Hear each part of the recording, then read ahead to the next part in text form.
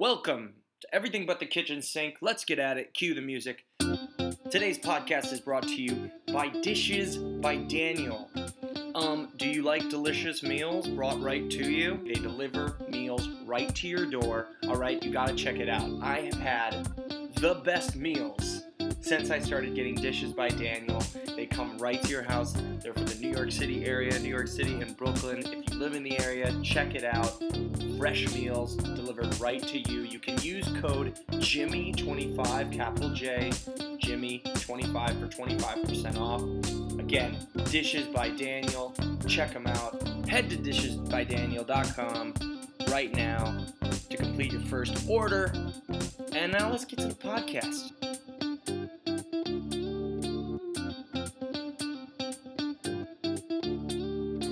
So the last one that we did, as we ended last time, was Beasts of the Southern Wild. Yeah. All right. Are we ready for our next one? I'm ready. Let's start a little easy, okay? Like nothing crazy? Let's not go too crazy. Let's do a few warm-ups. Well, we're in the same bracket. This is a good one. All right. I can't do that one yet. The second one's gonna be really difficult. Maybe should we jump around so it's not as crazy? Yeah. Why don't you jump around? Great. So the Hurt Locker in the second quadrant is the number 1 seed versus Crazy Stupid Love, the 16 seed. All right.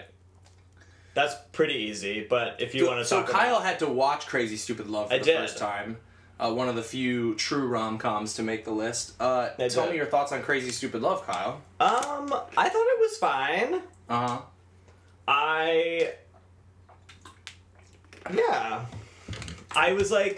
obviously love Steve Carell, love Julianne Moore. I was a little like, the first act of it is pretty much 40-Year-Old Virgin. So I was kind of like wishing that we had just put 40-Year-Old Virgin on the list because I love 40-Year-Old Virgin. You know what I mean though? It's like Steve Carell doesn't have mojo and like needs to like get his groove back. Or get his groove, regardless. The scene between Emma Stone and Ryan Gosling is lovely. But like, to me there's nothing like if we're talking about greatness, there's nothing like great about this movie to me. In terms of like, it doesn't like, as like a rom-com, like, it doesn't do anything that I didn't expect. I also didn't hate anything in this movie except for the stuff with the boy and the babysitter is so creepy. Okay. Well, because she's like, there's this plot and line in this movie. Yes. Of like this boy who's like infatuated with his babysitter, which is like whatever, that's cute, like that happens. But he keeps telling her, Club Bleecker is bumping. He keeps telling her that like he loves her, and she's like, she literally says at one point, "You need to stop. This is making me uncomfortable." And he's like, "I won't." Like, and then the end of the climactic moment of the movie is like Steve Carell encouraging him to like embarrass her in front of everybody. But like she's not embarrassed, but like it's a little much. Well, you're wrong. No, no, you're wrong. I don't know. That part was pretty creepy. This is probably one of the best constructed rom-coms ever for me. As far as all the different plot lines, how they all weave together in the end, which is incredible. Like, it's one of the best reveals in a rom-com that you never see coming. So, spoiler alert, if you haven't seen Crazy Stupid Love, you don't see it coming. You don't see it coming. It's a phenomenal twist in a rom-com. The formula, that's the whole thing too. You feel like you're ahead of this formula the whole time, and then all of a sudden something happens that's absolutely crazy, and you find out that Emma Stone is Steve Carell's daughter, and it also it's a quintessential Ryan Gosling performance. That's the other thing is like Ryan Gosling's like smarminess doesn't do much in the way for me. Yeah, I know it does. You like him a lot. Right. And I mean, I guess I get the idea of like, yeah, Steve Carell needs to get his mojo back in that general sense, but 40-Year-Old Virgin. But 40-Year-Old Virgin is so much more, just leans into like him being, it's just way more uncomfortable at the beginning in 40-Year-Old Virgin, and I also think I prefer the first act of this movie. I'm also low on 40-Year-Old Virgin compared to most people. I don't think it's the funniest of that bunch of movies at all. I think it's like last place. But something other, and we'll talk about this when we get to like something like Superbad or whatever, but like something that Judd Apatow really brought to the table is it's not just like a laugh fest. Like 40-Year-Old Virgin is like a very like real movie. Sure. With like sure. that is character based and like I'm not saying that Crazy Stupid Love isn't as well. No, I know that. But like We to can talk about just that more. rate 40-Year-Old Virgin on like laughs, I think is like diminishing the Sure, and I strength didn't of mean that to. movie. I didn't mean to. Sure. I apologize if that's how it came across. But the thing about Crazy Stupid Love too is that every single like plot line in that movie, every time I watch it, I think each character is so flushed out for me. It's like I love the Julianne Moore, Kevin Bacon stuff. It's so funny to me. Plus the kid, how he weaves into that. It's kind of like a giant, just intertwining, just perfect rom-com. It has a little bit of ambition, so that's nice. It does, and it's just I just like is when we were making the list of 64 movies, the reason I wanted to include it, and obviously the nomination is the win for Crazy Stupid Love, I wanted to include like a popcorn rom-com, a la like a Definitely Maybe, which is another one I would have considered. Something that you're just like, wow, like as far as like romantic comedies go, I don't know how you could have done that movie any better. And I do like The Kid and Annalee Tipton, who I think is really funny in that movie as well. It's really uncomfortable. It's really uncomfortable in a very funny way to me. I just don't like what it says about like when somebody is uncomfortable with you, maybe stop. Sure, Like, but like that's we're also uncomfortable talking to me. about like we're talking about like a 14-year-old boy. That feel of like 14-year-old boy and like Steve Carell being like, just go for it. Like, boys grow up feeling that that's okay. Because of that, I feel like. Because there's such like a rom-com notion of like... But that's only looking at one aspect of it, because you're completely ignoring the fact that this kid's parents are... But not one aspect of the movie, I'm talking about one aspect of that kid's psyche. But also the subplot of that, and the other thing that's underlying, is Steve Carell is giving himself advice in that moment. Yes, and completely. also the kid's parents are going through a divorce. It's not advice that's good. Here's what it is. It's good advice for the boy, because this is what it is, right? It's Steve Carell and Julianne Moore like are soulmates in that movie, right? Yes. They clearly love each other a lot. Right. The boy and the babysitter are not soulmates. So yes, Steve Carell is totally saying to himself, I need to be like my son and go for what I want. And he's also telling the boy, you need to go for what you want when you meet your soulmate. But the babysitter isn't his soulmate. He's just, like, barking up a tree that the girl is like, stop, you're embarrassing me. Like, that's the entire arc of that. Sure.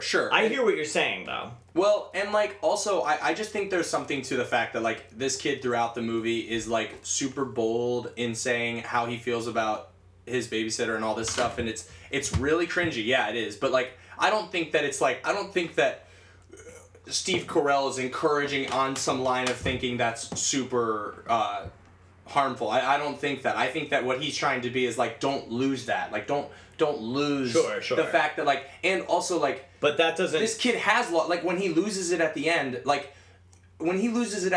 you're like, oh no, like this kid is already like given up on. He's given up on. I guess like, the kid stuff didn't work. It's not like the kid kept going. If you didn't see Crazy Stupid Love, you should see it and then come back to this. But it's not like the kid like just kept like berating her. Was He still does. doing There's that. like 3 scenes. No, I know, but I'm saying it's not like he was like berating her, and mid berating her, Steve Carell goes, yeah, keep going, buddy, high five. Right, No, but it takes the him kid like completely 3 times of like. Sure. Of like her saying stop. Yeah. And like it doesn't really value her. That part just made me uncomfortable. I don't like that part. But we also have, at the same time, we have the babysitter having very interesting feelings towards Steve Carell, and so no one comes out But that's clean. not like It's just very super. messy. That's not like super explored in terms of like what Steve Carell's feelings about that are. You know what I mean? Like we don't ever really like. Sure, but I think the whole point of it is like how messy it is, and I don't think that that's. Like it's cringeworthy because of how uncomfortable it is for the girl in the first few scenes, but clearly at the end too, she's like. Yeah, but it's also like written by a dude, so like, I just feel like so that devalidates it. I just feel Kyle. like I could disagree. make like the girl kiss the boy on the cheek at the end. You know what I mean? Yeah, sure, but I disagree with you on this. Sure, but Hurt Locker's better. Do we want to talk about Hurt Locker, or do we want to talk about We'll Hurt save Locker it for later. All right. Hurt Locker is a 1 seed. Hurt Locker is the number 1 seed, yes. Oh wait, I want to do things about them. Oh, go, give it to me. Crazy Stupid Love, there's not really, unless you want to say something. I don't know if you want to talk, if it did any, like... It made a good amount of money at the box office, 3 times what its budget was. Also, one of the first of 4 collaborations by Emma Stone and Ryan Gosling. Yeah, what are the other ones aside from La La Land? Gangster Squad. Oh, yeah. And one other one that I'm forgetting. They very clearly love working together. Yeah, and this was the first one, and it makes Emma Stone sense. is fantastic in Crazy Stupid Love. She is. Her scenes are so tight, and it's kind of a prequel to La La Land when you think about like their relationship a little bit with how like they have that on-screen chemistry, because that just like carries into La La Land. Hurt Locker. Give us some Hurt Locker stuff. Had 9 Oscar nominations, 6 wins. It is at $49 million. It is still the least highest grossing Best Picture winner of all time, which is very interesting. It won picture, director, screenplay, editing, sound mixing, and sound editing. It had a big year, and that was Avatar. That was a big face-off. Yeah, it was huge face-off. The ex-wife and ex-husband. Yeah, it's the number 10 on the New York Times 25 Best Movies of the 21st Century, and it is number 67 on the BBC 100 Best Movies of the 21st Century. I love Hurt Locker. Hurt Locker is so good. Can't wait to talk more about it later. Great, onward. Next up, we have the number 4 seed, The Social Network, versus the number 13 seed, Bridesmaids. Got it. This is another pretty easy one for me. It's an easy one for me too, but the other way. Really? Yeah, it's Bridesmaids. Talk to me about that. Because I'm willing to... I'm like, probably fine with moving Bridesmaids forward in this because of, like, what it does. But, like... talk to me about it. Yeah. Love Social Network. So, Bridesmaids... Social Network, the first time I saw it, was pretty impactful. Felt a lot of really great things about it. It felt so relevant in our time. It felt so... kind of had this dark... It's shot like a horror movie. Yeah, it's really got an interesting feel to it. Made you feel kind of sick. I felt like sick to my stomach afterwards, which a lot of good Never has Harvard does. like ever looked scarier. Yeah. Sadder. I just was like, how was I supposed to feel about that? Made me feel a lot of things about ambition, and it was really, really well done. And it should have won Best Picture, so it feels like it's also it was underrated at the time. Yeah. Because Wait, can we talk about that stuff for a second? Yeah, King's Speech beat it. Bridesmaids had 2 Oscar nominations. 2 Oscars noms, no wins. It was Melissa McCarthy and screenplay. Yeah. It was the 14th highest grossing movie of that year. The last Harry Potter was number 1, and every movie in the top 10 this year was a sequel. Social Network. Yeah.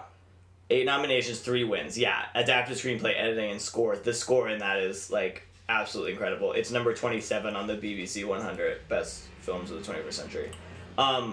Yeah, it absolutely should have won Best Picture over King's Speech. Yeah, I mean, King's Speech didn't make our list. King's Speech didn't make either of our top 10 from that year. It did. It was on mine. I think King's Speech is good. I think King's Speech is good too. I think King's Speech is good at just like looking back on it. I was like, how did this win? However, I don't think it's peak Fincher, and I don't think it's peak Sorkin. Can I talk about that for a second? Yeah, because I do disagree, and like, listen, I'm doing this, and there are some big fights I know I'm gonna have to fight on this thing. Sure. And like, I'm down to like let like a few like ones that I am a little less on, but Right. I actually think it is peak Sorkin and peak Fincher for me because I think those two can be super indulgent in their own styles. And there's a great documentary on the DVD of Social Network where you basically just watch Fincher and Sorkin and Jesse Eisenberg and Andrew Garfield and Justin Timberlake, who is in such inspired casting in this movie. Brilliant. Absolutely brilliant. It's gonna be May. But they're all sitting around the table just going through the script. And Fincher is relentless with Sorkin in terms of, we don't need this sentence, we don't need this extra F-bomb, like, we don't need this whole speech is too complicated. And that screenplay is so tight and rooted in character that, like, I just think it's, like, I've said this before, and I still think it's true. Like, I think that is, like, the Graduate of our generation. Like, that says so much about our generation. In terms of, like, the millennial aspect, like, who we are as millennials, like, how a person who has no social skills created the social network is, like, it's incredible. It's a biopic that doesn't feel like a biopic. It feels like a thriller. It feels like and the performances are, like, I love Social Network. I love Social Network a lot more than Bridesmaids, but Bridesmaids did a huge thing as well. Yeah, the reason, listen, this is one that's like a 51-49 sort of a thing, so, you know. Did I talk you into Social Network at all? No, I'm now gonna, like, we need to do the right thing with Bridesmaids. Because what Kristen Wiig accomplished, comedy is the biggest boys club that there is. Yeah, especially in that time, in that, like, right coming into 2010, 2011, was such a boys club, and, like, this was the time where, like, it was still okay. Like, I remember being 17, 18, and it still being okay for people to be like, yeah, just girls aren't as funny as guys. Like, that was an okay statement that people said often. And, like, and that was such trash because there wasn't a bunch of platforms for women to be, like, anything more than what, like, Katherine Heigl was in Knocked Up, which is essentially, like, she had her moments and all these things, but, like, is there to assist the storyline of the main guy. And she gets her comedy laughs and all those things, and even someone like Melissa McCarthy, who should have been in many, many movies, having many, many a starring role to showcase her incredible talents, was really kind of cast off to a CBS show where she was basically like an injured bird and not able to use her full spectrum of talents. And Bridesmaids was a vehicle for everyone in it. And that movie is the most perfect casting. I think it's funny that it's against Social Network because that's a movie that's perfectly cast as well. Yeah. Like, the troupe of women in that, they all, if this is a baseball game, they all went 4 for 4 with a home run almost hitting the cycle. Like, in every single movie, there's no fat in that story. It also has such a heart. I felt like that was one of the first movies where I was like, wow, like, that, I was so connected to that, and, like, I felt like it was just what it taught about friendship and how, like, people come into, and especially being in college at the time, they're both kind of movies about friends, which is interesting. Well, it's interesting seeing these movies go up against each other and you start talking about them in terms of each other. It's interesting. And truly, like, I want to say this, like, if we do a villain ultimate bracket, which someday I'd love to, a top 10 villain is Rose Byrne in that movie. Oh yeah. Also, she as the villain. Perfect. She as the villain in Spy is, like, excellent. Yeah, very good. She is insanely. Listen, I'm with you. Like, and I'm down to move Bridesmaids forward. Like, I want to see some. I want a good mix in this 16, and, like. And I think Bridesmaids is one of the stronger. Now, granted, comedies. I've only seen Social Network twice. I'll admit that. Yeah, I've only seen it I've twice. seen it a lot. I've seen Bridesmaids at least 15 times, and every time Bridesmaids, this is something I do want to talk about, though, in terms of these, and I'm cool with Bridesmaids, but this is something I do want to talk about because we are looking for greatness, right? Yes.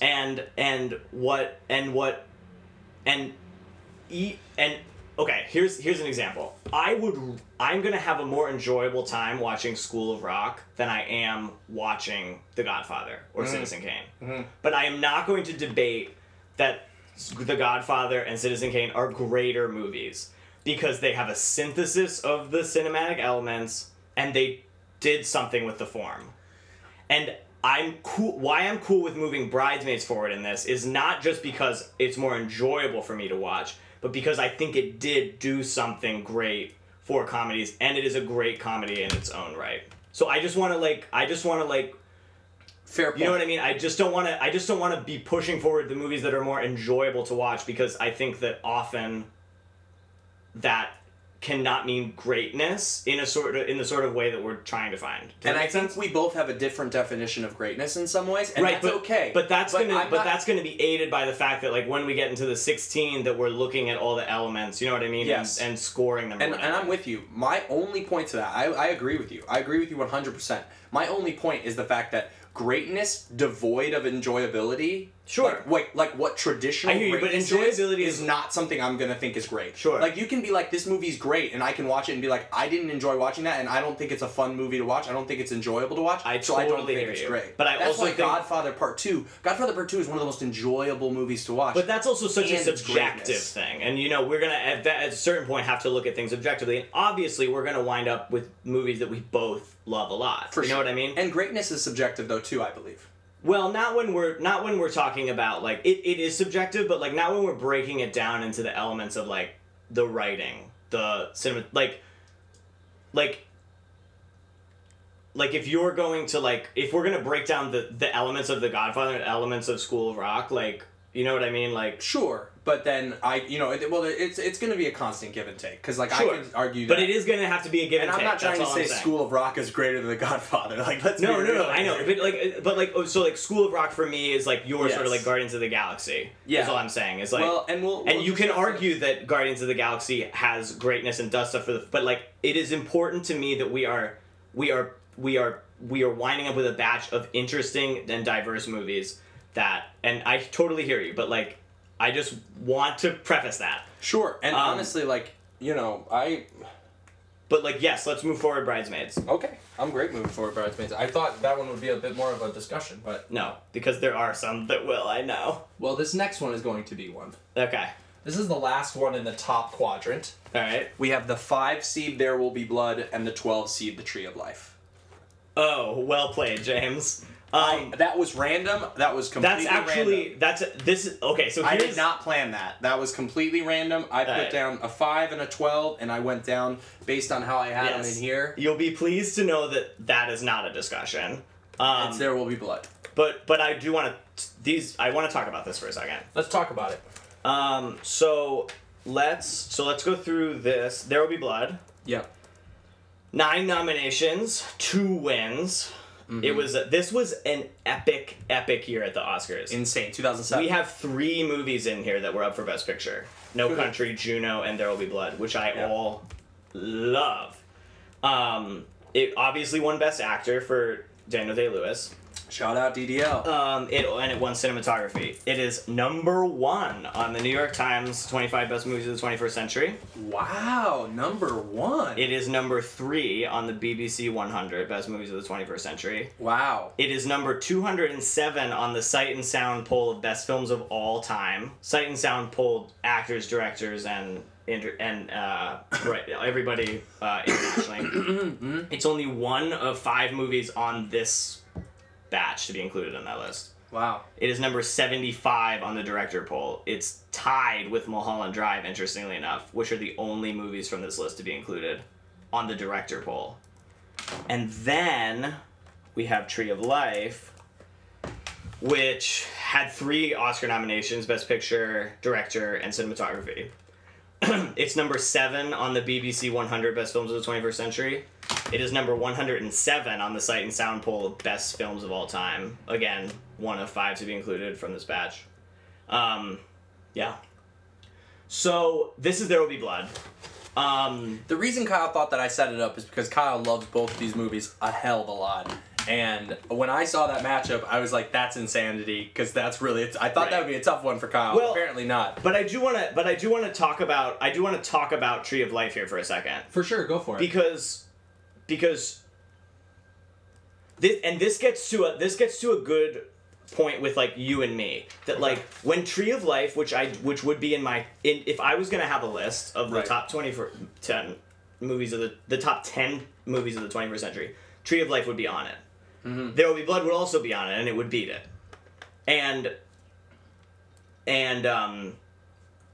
So the fact that these are going up against each other is crazy, and I clearly am not alone in thinking that this is like a great movie based on that. And I want to talk about Tree of Life for a second because you've seen it once.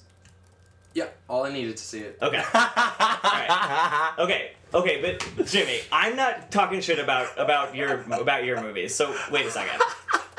Go for it. Okay, you've said before that the reason you don't like Tree of Life is that it doesn't have a plot. Sure. And I want to have a conversation about this movie, Jimmy, because I do think it's a great movie. Okay, keep going. Okay. I'm sorry. You've said I find that. it very funny. Go. You've said that about this movie, that it doesn't have a plot. It doesn't care about its plot. I'd say it that way. Okay. This is David Lynch said in an interview one time. David Lynch did not do this movie. He did Mulholland Drive. Yes. Which we will discuss. Yes, we will. David Lynch said in an interview, every story has its way. Okay? Mm-hmm. To say that Tree of Life is bad because it does not deal in a linear... because it deals in an impressionistic, non-linear way is just as bad as me saying Guardians of the Galaxy is not good because it doesn't deal philosophically with our place in the world. We have to be meeting these movies at the terms that they are giving us. And the Tree of Life, what the Tree of Life is about, which I will argue that it does care about plot and does have a plot. What the Tree of Life is about a family, specifically a woman, played by Jessica Chastain in an amazing performance. Early Chastain, shout out. Yes, the year she was in The Help and nominated for The Help. It is about her, who has lived her entire life, and she says this at the beginning of the movie. This is all clearly stated in the movie. Mm-hmm. She says at the beginning of the movie that she was raised by nuns in a convent, and that the way she decided to live her life was by the way of grace. This is a very religious family. They have an intense relationship with God. And she believes that wholeheartedly about grace. Now, early on in the movie, we learn that one of her 3 boys has died. Mm-hmm. And then the movie is about her and her son, specifically, the one who grows up to be Sean Penn, dealing with the trauma of that and wondering how you can live in a world where the God that you believed in would do something like that, and whether or not grace can win out in the end. And in the end, it does. That is what that movie is about. And it is very, very powerful at doing that. Do you have, you know what I mean? We have to meet the movies at what they're talking about. That's all fine. That's all fine. And movies can deal with philosophically, of course I want movies to deal with big concepts. That's fine. That's great. I love that. That's the art of cinema. But Tree of Life, regardless of all that was not what I took from that movie. But I do want to say one thing about that. That was not what I took from that movie. But you saw it when we were in college. It was a long time ago, you know. A rewatch would perhaps yield better results. Sure. One of the best. I mean, I'm not saying. But let me rephrase this. So if I are you gonna devalidate my thoughts on it because I haven't seen it? Because I'll go see it before we finish this thing. It's not going to win this matchup anyway. I know. What I mean? I'm just saying because I do think that you. Yeah, I'm not gonna devalidate. Because I'm not gonna say anything about it if you're gonna devalidate it because I haven't seen it in a while. Then there's no point in me telling you what's wrong with it. I do a little bit. That's fine. I do a little bit feel that way because then there's no reason for me to give you why I disagree with I just think that we all grow as intelligent movie watchers. And our tastes expand, and Sure. I do feel like you would find something from that movie that you would.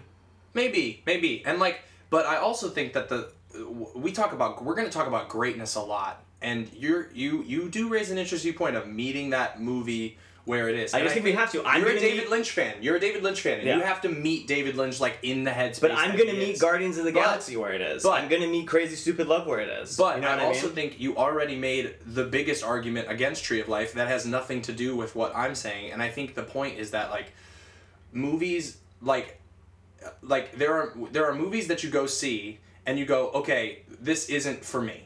This isn't for me. And that immediately pigeonholes the greatness of that movie, because what makes greatness great is that it is everyone. But we're gonna disagree everyone about that. is great. This is everyone acknowledges that this thing like. At any point of walk of life or a different palette or anything, you Jimmy, take this movie and go, this movie is But incredible. Jimmy, we have 177 movie people polled. Movie people though, specifically people who do cinema. So why? But that's Jimmy, overvaluing people who are in the business But versus, Jimmy, versus people who see movies and just Joe Schmo and Joe's mom and yeah, but we're not those doing people, this for Joe Schmo. We're Well, doing this to find like great movies. I And don't- Joe Schmo is going to look at movies differently than like people who value movies are. You know what I mean? Some Joe people Schmo does value movies. Joe Schmo goes, you know. I know, what? but they value it for Content something. They is value it for content. something different, and that's great. And like to go and be Sure, entertained by a movie is sure. great. But to say that a movie that has a more limited appeal is not great is I'm not saying I it's could not not great. disagree with. I'm more. not saying it's not great. I'm just saying that limits the scope of how great it can be. That's what I'm saying. But I 100% disagree with that. And that's okay. Yeah. And that's okay. I'm just saying that I don't want a 16 bunch of movies that everybody loves.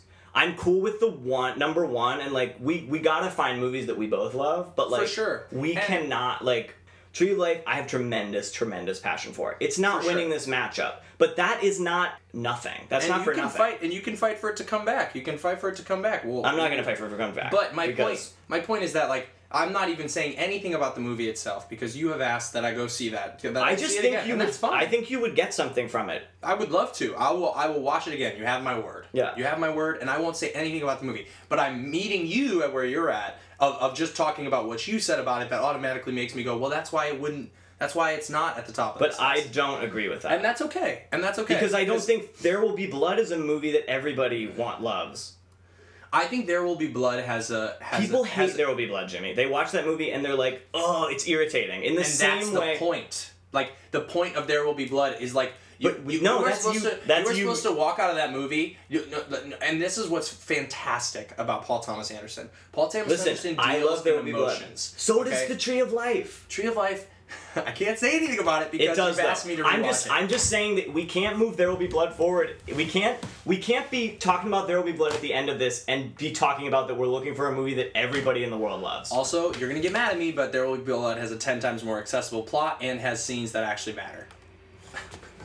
It does, but Sorry, I'm again, fine. Jimmy, Sorry, I'm it fine. is trying to have a plot. Um, It's linear. Tree of Life is not linear. We're gonna come back to this. We're not. after There I've Will Be seen it Blood's again. moving forward. Well, after I'll see it again, But, and like- then we will discuss. But plot, like I don't plot. A linear plot is not necessary for a movie. That's all I'm True, saying. I'm not. But I'm not asking the plot to be linear. I'm just asking you for it to be there and for you to care about. I just portraying it. explained the entire plot to you. I'm not saying there's not that plot. I'm just saying it doesn't care what it cares It about. does. You can't psychoanalyze the movie on what it cares about. You just can't. Terrence Malick has said repeatedly that is a movie about whether or not you can forgive God. We'll move on. Yes. Next up, we have Spirited Away in the 8th seed and Midnight in Paris in the 9th seed. Oh, Jesus. I give up.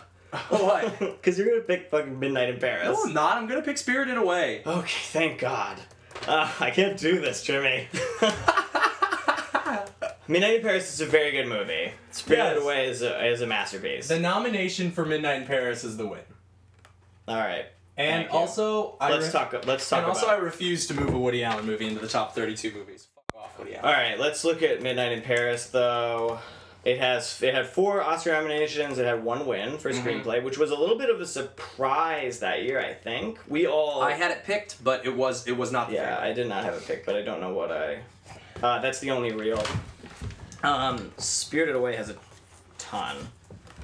It had 1 win, animated feature. Interestingly enough, the first 2 years of that award, Pixar did not win. It was Shrek, and then Spirited Away, and then Pixar crazy. won for the rest of its life. For the rest of eternity. Spirited Away is number 4 on the BBC 100 Best Films of the 21st Century. Nice. And it is number 2 after There Will Be Blood on the New York Times 25. It is wow, there's more. It is also number 218 on the Sight and Sound poll of best films of all time. It's not on any other list. All right. Whew. All right. I love Midnight in Paris. I just want to say before Midnight in Paris goes Yeah. off the list, it's one of my top 10 favorite screenplays of the 21st century. It's one of my favorite uses of Owen Wilson. I just think he plays a great. really good everyman in that. The whole cast is great. It also like it is like I always have said this about that movie that like it's a romantic comedy that is both romantic and funny. Yes. Like it is genuinely both of those things. And has some and Corey Stoll just absolutely bursts onto the scene as Ernest Hemingway, and his scenes are so perfect. And also just like it's also it's so romantic, and so it's very much like a painting in its own way, and I love that Rachel McAdams kind of plays against type in it, and it just makes me feel all the feels. It makes me feel really nostalgic. I really have a lot of affection for that movie. But I also, you know, that's a movie, that's my Woody Allen movie, which is so stupid, I know, because it's like not considered at all. Like, it's not That's not considered. stupid. I don't have a connection with like Annie Hall or Manhattan. Yeah, I mean, I definitely do, but like I think like Midnight in Paris is like a huge return to form for him. Yeah. It is like if you were to pick a movie from the 21st century that is like a great Woody Allen movie, like it is this one. And that was the first one that I was like, oh, Woody Allen, like, he made this movie and I really care about it. Otherwise, he was just kind of like a cultural reference, and I kind of like knew the guy with the white hair and the big glasses who's always courting younger women. But it's also been like, you know, I really like, this season has been, I just don't understand how Woody Allen hasn't, I mean, it's happening more and more now, but like, there's just so many things out about him, and that's like one of those things where you're kind of like the art or the artist, and this was the movie that came to mind when I was like, you know what, like I don't think I can support Woody Allen movies. And like Hayao Miyazaki is like a pioneer for sure in terms of animation. I mean, Spirited Away, I think. Spirited Away wins this easy. Yeah.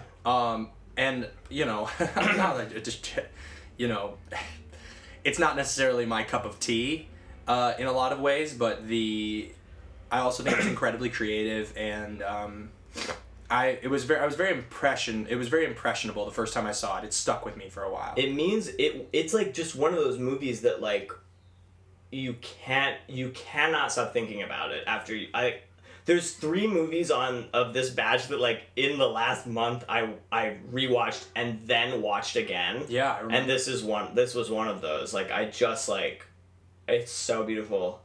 But we'll talk about it more later. Yeah, but so Midnight in Paris, I'm happy it made the list, and pour some out for it. We move forward Spirited Away. Next up we have number 4, The Dark Knight, and number 13, Big Fish. Oh, this is pretty... I think we're going to agree on this, Jimmy. Yeah, I mean, this one's tough. Again, like, I think these are both movies that Kyle and I have a lot of affection for. Yeah. This is a nice, chill one. Yeah. There's only, like, 6 movies, Kyle, that, like, we really harshly disagree on. I know, but like, I'll talk more about that in a second. They're really... And Big Fish is, like...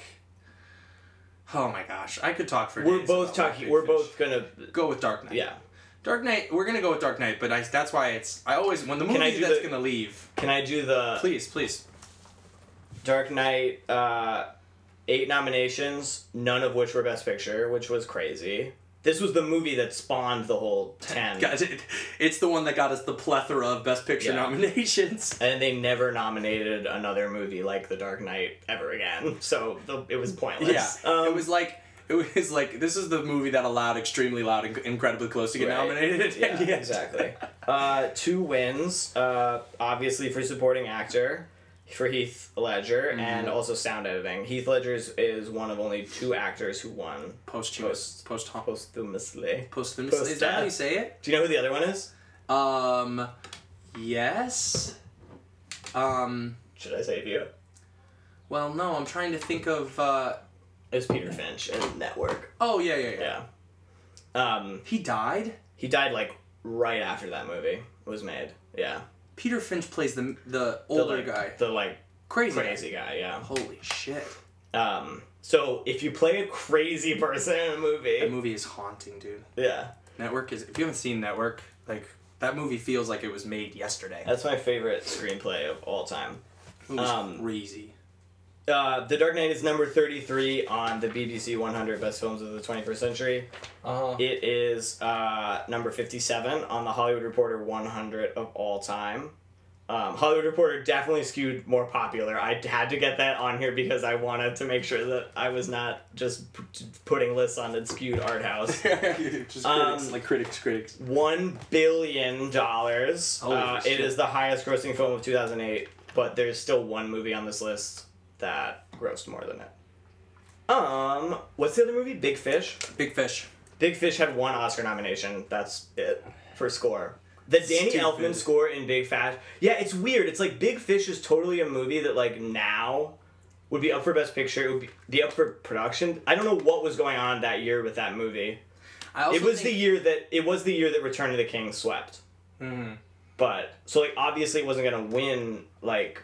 It checks so many Oscar boxes, but for some reason I think Tim Burton being attached to it, they weren't ready for it at the time. It's definitely Tim Burton's like most personal movie. It is like that the end of that movie. Other than I would argue Batman Returns, like that movie is like so about like weirdos, but Big Fish is like so emotional. It is like the best of both worlds of Tim Burton of like these just like extravagant fantasy sequences. And also, like, the last 20 minutes of that movie will always make me, like, ugly cry. It is the most... I'm like, crying inside thinking about it. It is... There's so many moving pieces to it, and so many... It's such a storyteller's movie, because... It's also kind of a liar's movie, though, which kind of, like, on this rewatch, kind of, like, rubbed me the wrong way in a way that hadn't before. Well, and it's like, why you also, the older you get, the more you feel for Billy Crudup. Yeah, like, you're like, tell definitely. me the truth, Dad. Absolutely. Like, just tell me the truth. Like, that's all I want. Don't Albert, like, luckily really Albert great. Finney is, like, so charming in that movie, but, like, he's kind of a sociopath. Oh, not kinda. He is. But it's also, like, oh my gosh, it's just crazy. And then the end of that movie just kind of, where it just twists home in a weird way, where you're like, oh... Like, it was, like, sprinkles of truth. Yeah. And you're just, like... And when he finds out that, like, he wasn't cheating on Jessica Lange with the Helena Bonham Carter character, and they were just doing the house, like, he was, like, helping her. Yeah. Even though in his story it was like, the giant pushed the wall over. That voice, give me more. That's Albert Finney. You've got the Albert Finney down. But like Albert Finney. How do you feel about the Big Fish versus the Dark Knight? Which one do you think's better, Albert? Honestly, I thought my performance was great, but I'd have to give the edge to the Dark Knight. But, like, he should have been nominated for supporting actor in that. So good. Can we ask Albert's opinion on every matchup, please? I need Albert Finney's. Oh, my God.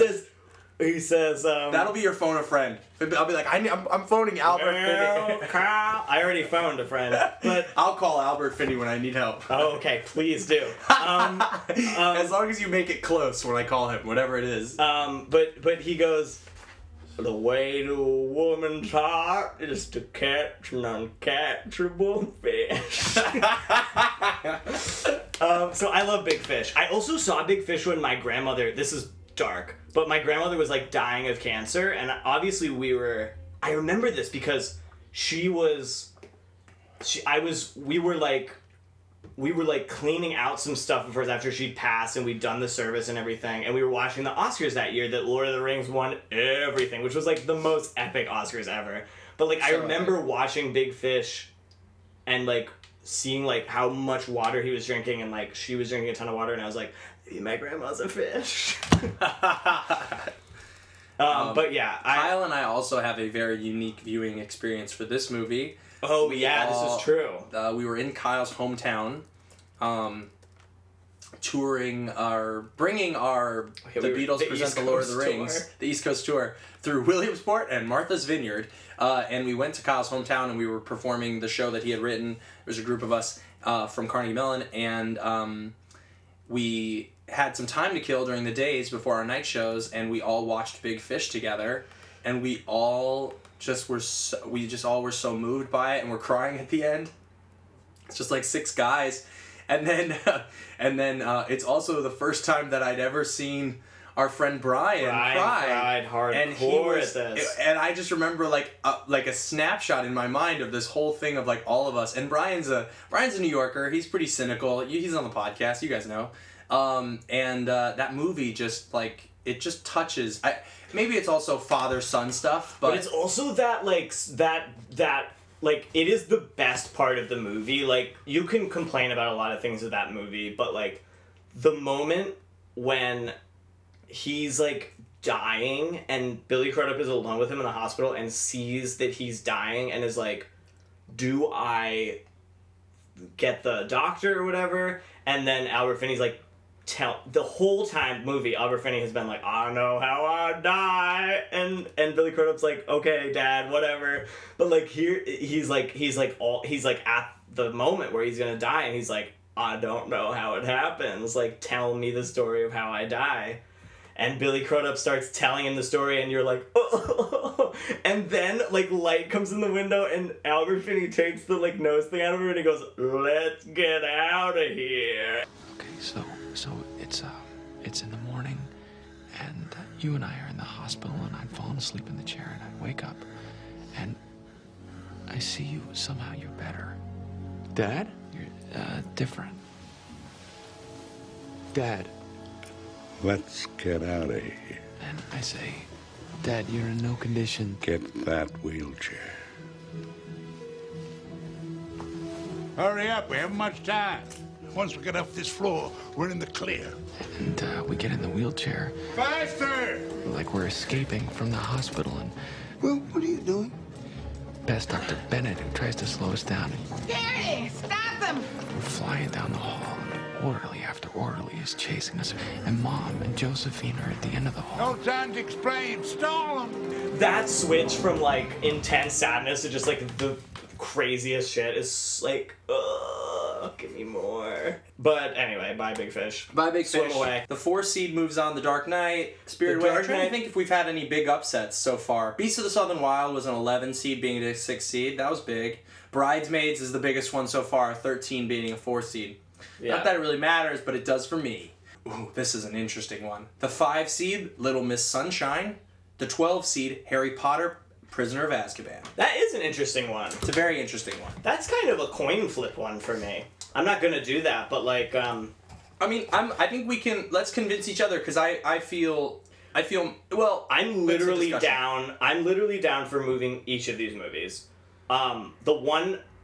Let me start with the one that I'm like more passionate about, which actually. Do we want to say some things about the films before we get Oh into yes, it? yes, thank you. Little Miss Sunshine, 2 Oscars, And 4 nominations. 4 nominations. Big thing about Little Miss Sunshine, it did 12 times its production Yeah, budget it at was the kind of box the office. OG of that. Yeah, small budget, made a ton of money. It won for screenplay and supporting actor. Big upset. Big for upset, Alan uh-huh. Arkin. That's still kind of sad to me. I mean, Alan Arkin is like beautiful in that movie, but like Eddie Murphy to get a career Oscar, and he was so awesome in that movie. He's like, electric Yeah. in Dreamgirls. They both die of. Oh, sorry, spoiler alert. They both die of heroin overdoses, don't they? In their respective movies. Oh gosh, I always thought Alan Arkin died of a heart attack in Little Miss Sunshine. No. He's like doing drugs the whole movie. Oh, I didn't know he died. I thought he had a heart attack. No. The last thing you see of him is like he's getting all the like shit out Oh, after yeah. he like teaches her the like routine. Harry Potter and the Prisoner of Azkaban had 2 Oscar nominations, 0 wins. No Harry Potter film ever won an Oscar. Fantastic Beasts and Where to Find Them won an Oscar. No Harry Potter film ever won an Oscar? Ever. It didn't win for production design. It didn't win for score. It didn't win for costume design. It didn't win for visual effects. Wow, we will look back sadly at that. I remember when Seven 2 came out, I was like, you have to give this movie something. It is so embarrassing. Can we talk about this for a second, though? Wait, can I do the one more thing? Go for it. 797 million. It is the 6th highest grossing movie of 2004. Shrek 2 was number 1. Shrek 2 But it is the least... This is an interesting dichotomy. It's the least grossing Harry Potter movie, but aside from the final one, it is the most critically acclaimed. Yeah. And I know you like the last one more, and we can kind of talk about all the Harry Potter movies. Well, we need to make a discussion. We need to make a discussion about how we are grading these series films. Because I think they're case by case. Can I make that argument? Sure. Because, like, when we discussed Lord of the Rings... I'm cool with talking about Lord of the Rings as the whole thing. I want to talk about Lord of the Rings as the whole thing. And I think that's on, like... I think that's fine because they shot them all at the same time. Harry Potter and the Prisoner of Azkaban is a very distinct movie that has a very separate identity from all the other movies in a way that all of them have separate identities from each other. Well, you know what I mean? I don't think we're going to agree with this statement I'm about to make, but this is what I feel. Yeah. If it's just the movie, yeah, I would take Little Miss Sunshine. That's fine. But Can we talk about this movie though? Yeah, but Harry Potter as a series... And Prisoner of Azkaban, where it sits in that series, which is incredibly important. Yeah, it's the huge. defining movie. Huge. It changes it. Yeah. I wouldn't say defining. I'd say it's critical. It defined the tone and shape of the rest of the movie. For sure. I agree. If those movies had continued on the Chris Columbus, and I think that not for nothing that it was the least grossing, because I think people were a little tuckered out after those first two movies. Right. But when I look at the series as a whole and what the series accomplished, then it's the easiest choice ever. And I'm like, we have to have a representation of this series because what they accomplished in these 8 movies will never ever be accomplished again. And I mean, we have a representation of them on this list. I'm cool with either. Can I make the case for just Azkaban on its own as its own movie? Please.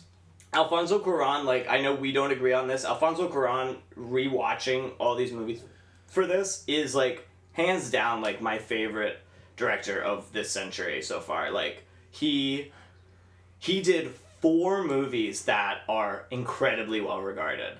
Also, when he won director for Gravity, he was the first Mexican director to ever win Best Director, and the last 5 years only one director has been not Mexican. Which is crazy. Wow. But Harry Potter and the Prisoner of Azkaban and Children of Men is like this too, which is also on this list. He has a way of making the worlds he lives in so tactile and real. For my money, what's amazing about Harry Potter for everybody is different things, right? But what's amazing to Harry Potter to me is and what was always special about it is the mixture of magic is just every day to these people. They go about their lives and they do whatever they're doing, but magic is happening. It's how they clean the dishes. It's how they do whatever. There's just little moments through the whole movie where he's just so keyed into the detail. The detail in those books is so rich and so powerful, and something that I feel Chris Columbus did not do in the first 2, and it's fine in the first one because the first one is so much about oh my goodness, look at all this, and that movie does that really well. But the second one, magic, Chris Columbus doesn't know how to make magic not the biggest deal in the world. You know what I mean? Yeah. And it's not a big deal in Azkaban, and it shouldn't be because they're grown up at this point.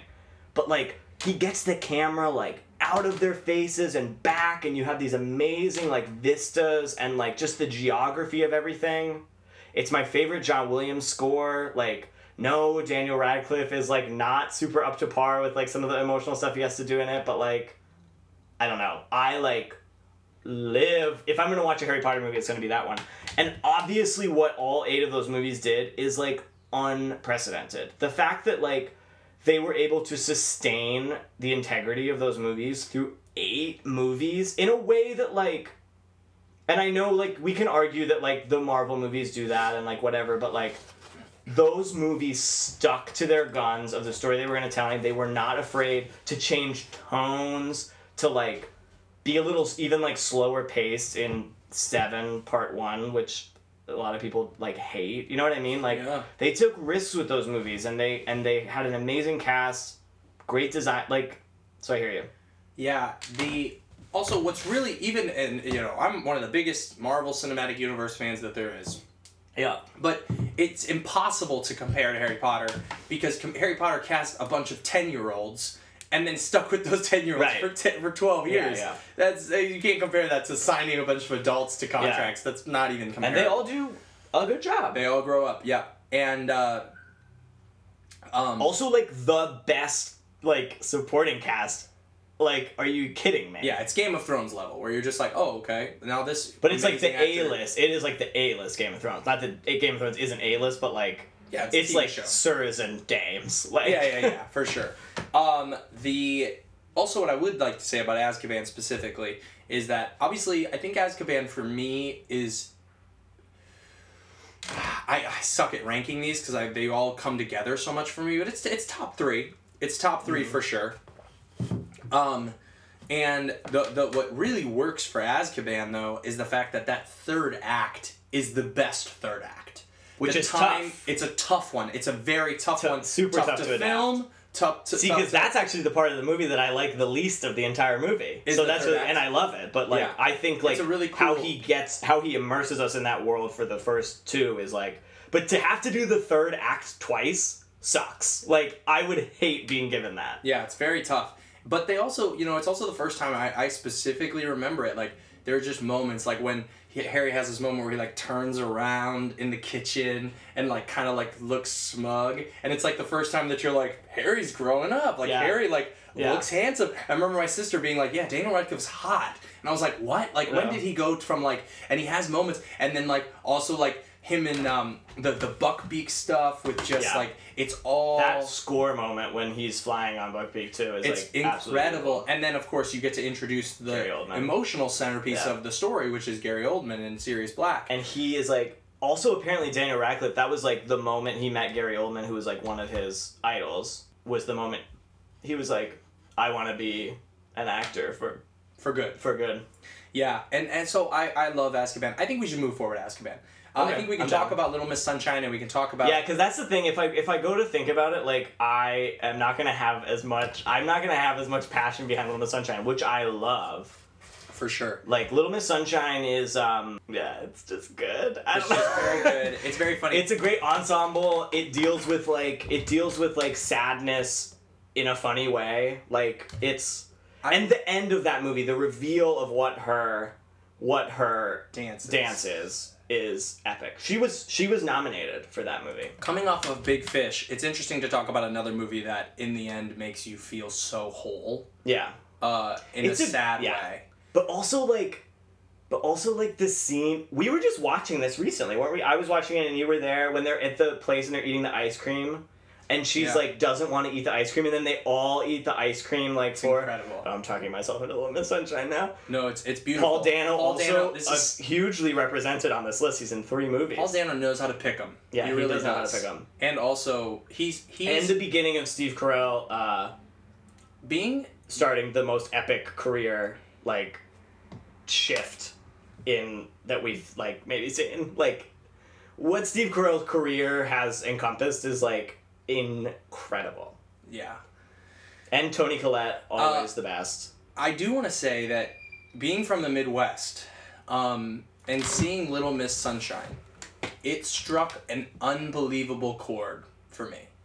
And why don't we move Little Miss Sunshine? Because I'm going to finish it because, okay, well, I already said why. Because All right. also the 21st century, if we're talking 21st century movies, the biggest cinematic accomplishment for me over the course of the whole thing is that in 2002, Sure. is the Harry Potter franchise. And yet the movie that took 12 years to make is not. But okay.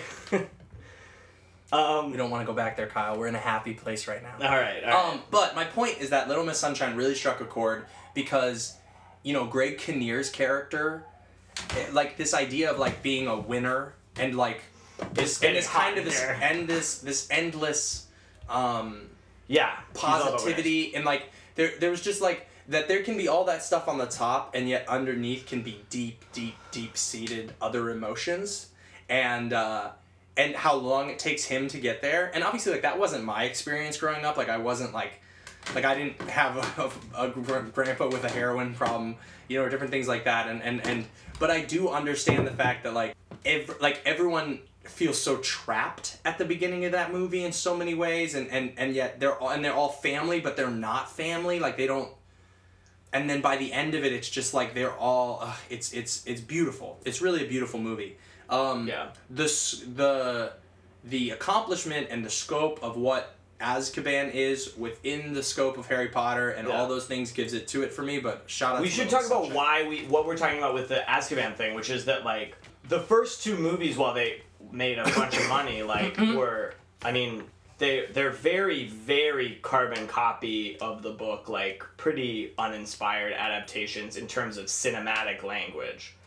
Well, the first one you have the first to give one I'm credit fine with. I'm fine with the first one. It's the second one that you're like, it's the we same just did movie. this. We just did this. We just did this. But like now there's Dutch angles. Yeah. And it's the same, like everything is the same.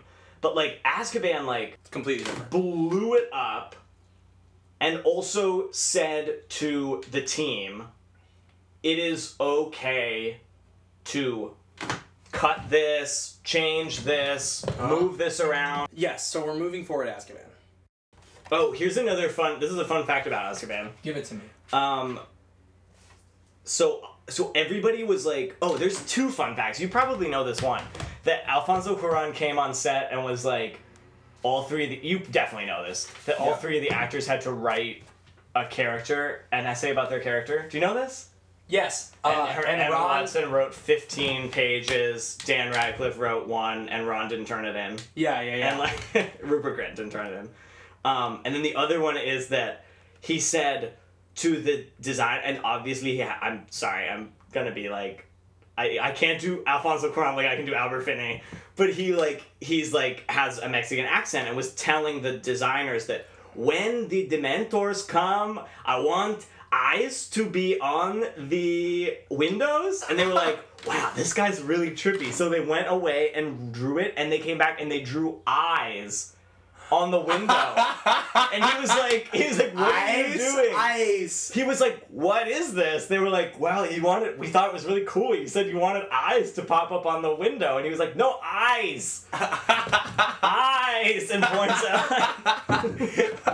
Points to Ice Water. But like, it speaks so highly to like his spirit that like people were like, yes, eyes. We're gonna put eyes on everything. That's amazing. That's hilarious. Yeah. Okay, onward. Onward.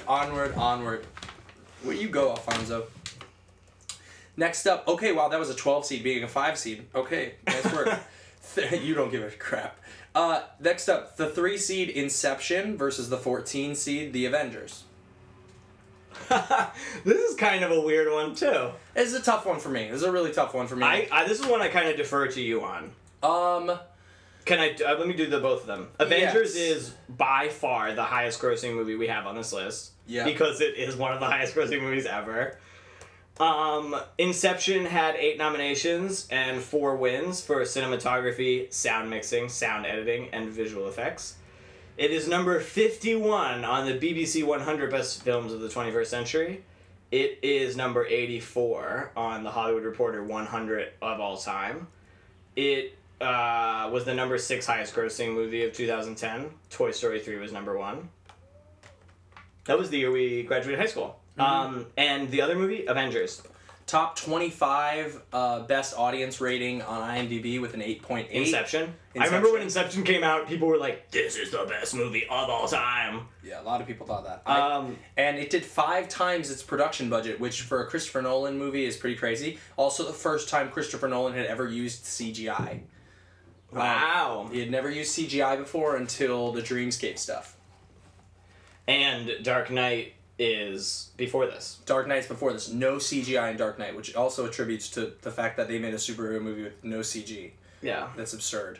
Absurdly great, because they don't do that anymore, clearly. No, I know. It's kind of too bad. The Avengers had 1 nomination for visual effects. It is the highest grossing film of 2012 and of our list. Yes. I feel the same about both these movies, which is I like them both. Funny story about Inception. So I have always wanted a little bit of a detour here. I loved going to midnight movies. Not at 10 p.m., not at 9 p.m. or 7 p.m. I hate that they changed that. I hate that now on Thursdays you can just go see a movie at the regular time. It just comes out on the Thursday night because, and I get why they did it from a money standpoint, but like I loved the fact that you had to sacrifice feeling really tired on Friday for school if you really, really, really wanted to see a movie at midnight on Thursday. And it was an event. Everyone's film, every theater in the movie theater was starting at the exact same time. There wasn't reserved seating in up to 2010. So you had to go and get there at 11 and sit in your seat and save your seats, and you would go with friends, and it was such an event. And I have such vivid memories of all of the midnight movies I ever saw. I literally have a document on my laptop of all the midnight movies I ever saw because they're all such events for me. And Inception was one of those movies where I went to the bathroom at 11:30. We had like saved the seat. I had work at 7 a.m. the next day. Like I was truly giving up like my sleep in the summer to see Inception. It's a long movie. And I legitimately, I had drinking like so much waiting for the movie. I had to pee. Soda. You drank too much soda. Yeah, sorry. I drank too much soda. I had to pee from 30 minutes in through the next 2 hours. It's a 2.5 hour movie. The next 2 hours, I had to pee the whole time, and I refused to I get think up. that's pretty much the endorsement to move it forward. Well, no. I was like, if I get up, something's gonna happen, and I'm not gonna understand this movie, and I already am having, like, I'm already like, okay, this is what's happening, this is what's happening, this is what's happening. If I get up and go pee, I'll have no clue, and it'll, like, waste this whole midnight movie. So the whole last 30 minutes, I'm, like, controlling my breathing, like, this is so good, breathe, Jimmy, breathe, because I had to pee so bad. So I'll always remember Inception as the movie that I had to pee the whole time and fought it. It's really, really good. I'd probably move Inception forward, but I think I'll move Inception forward. Okay.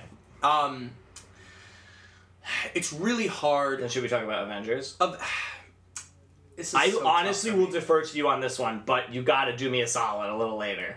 I mean, I'm cool with discussing it if you have yours. I'm like, I feel pretty evenly about both these movies. I think they are both extremely good examples of like popular entertainment at its like best form in movies. For sure. Like I think that Inception is a little more ambitious and original in its idea. I also think The Avengers is incredibly good at doing something that is difficult, and you know that I do not like superhero movies. The Avengers is the only MCU movie that we have on this list. That's not true. We have Guardians. And Guardians. Sorry, we have the Avengers and Guardians. That actually makes an interesting point.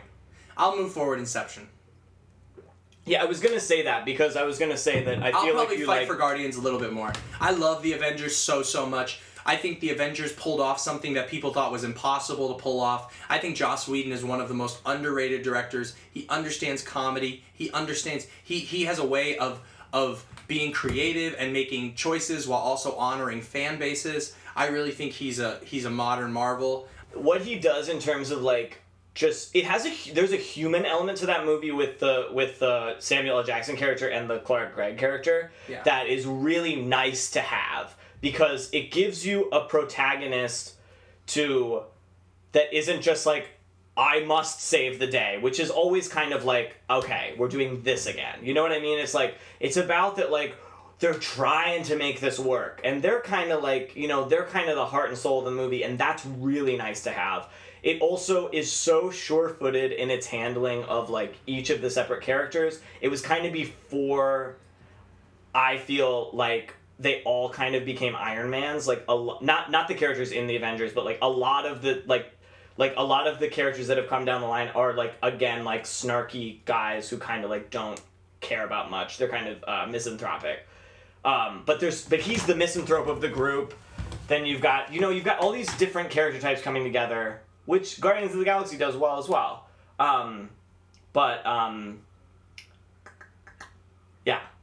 That's what I think is good. It also has the best villain for me, aside from Black Panther. Like, the villain, and he's so fun. He's of the Marvel movies. Also, I just want to take the time to say, coming off of Avengers Infinity War now, too, they've even figured out more and more. Like, Avengers laid the groundwork for so much and really just set the tone for, like, we can do anything. Like, we can pull this off. Like, that was, if Iron Man was, like, the crack in the door, like, just the crack the door open, Avengers blew the door off the hinges and was like, we can do this. We can put these superheroes together. We can, and no one has been able to replicate or come anywhere close to that when it comes to superheroes. And DCEU has tried, and Sony has had to become part of Marvel, team up with them, same with Fox. Everybody has given up. They won the battle and the war, and that's attributed to how good the Avengers is. So I'll leave it there.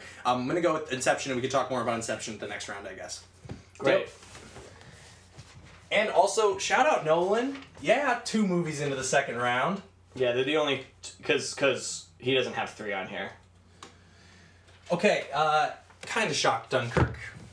I thought we'd have more of a discussion about Dunkirk, but... We both had it on our list. But We then had to knock it off 'cause we of knocked it off presentism. just because we were just like... Yeah. Okay, we're almost done with this bracket. We got 3 more left. Okay, next we've got Juno. It's the 6th seed versus City of God as the 11th seed. Ooh. Wow, I love both these movies. Very, very hard matchup. I'm probably gonna go with Juno. Yeah? Yeah, I love both of them a lot. Would you go with Juno? No, I'd go with City of God. Can I make the case? I'm cool with going with City of God. I'm cool with going with either of these, but can I make the case for Juno? I mean, like, you don't have to. I know, but I want to Juno. make the case specifically in this certain realm. I think that Juno, Ellen Page's performance as Juno is hands down my favorite comedy of the 21st century. Oh, yeah. It is so incredibly moving, funny, and Ellen Page as Juno, I think, is like a legendary female character in movies, and one that has never existed after or before. Great. I think that That's a pitch. Go. I think that in and of itself, in a very a very boys heavy club of movies, like and written by Diablo Cody, like one of the best screenplays of the last century, like incredible movie.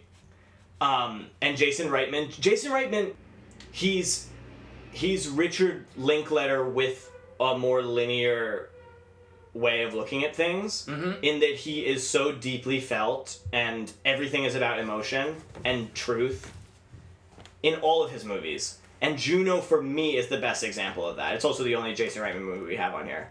But City of God is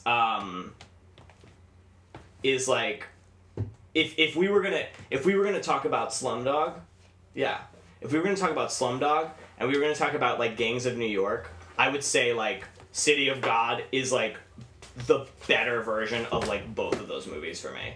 Okay. In terms of like, oh god, City of God is so good. City of God is... Oh wait, we gotta do the things. Okay. Juno had 4 nominations and 1 win for original screenplay. At number 15 on the box office list of that year, it was our highest grossing movie of 2007 that we have on here. Guess what was number 1? Spider-Man 3. Spider-Man 3, favorite section of movie. What a dark time in our history. What was the other movie? City of God. I'm about to blow your mind also with something about Juno. Oh yeah, 30 times its production budget. It's epic. 30. There's only one movie on here that's more. And I bet you can take a guess at what that is. It came out recently. Go for it. Oh, yeah. City of God had 4 nominations for director, editing, adapted screenplay, and cinematography. This was like an example of like this is like a Pan's Labyrinth level like foreign movie that like blew up over here. Huge. Number 38 on the BBC 100. Yeah. I'm cool with moving City of God forward. I just want to say about City of God. So City of God is one of those movies that like so I was given a list of movies that I needed to watch when I was a freshman in college. By who? By Matt Gray, one of our acting professors. Okay. He gave us all a movie list, and I started like cranking through it because I felt like I was like, wow, I love movies, and I haven't seen a third of these. It was like, I want to say like 40 movies, 10 foreign films, and I hadn't seen any of the foreign films. None of them. And I was like, I didn't even know them. It was like some Fellini was on there, it was a lot of shit that I was like, I don't know any of this. I watched City of God, and like I thought that I was like kind of like checking a box, where I was like, I've seen this movie, yes, like I've seen it, check. And what followed was like the first time that I was like, a movie that's not in English, I can feel like these people speak my language. Like, it is the most...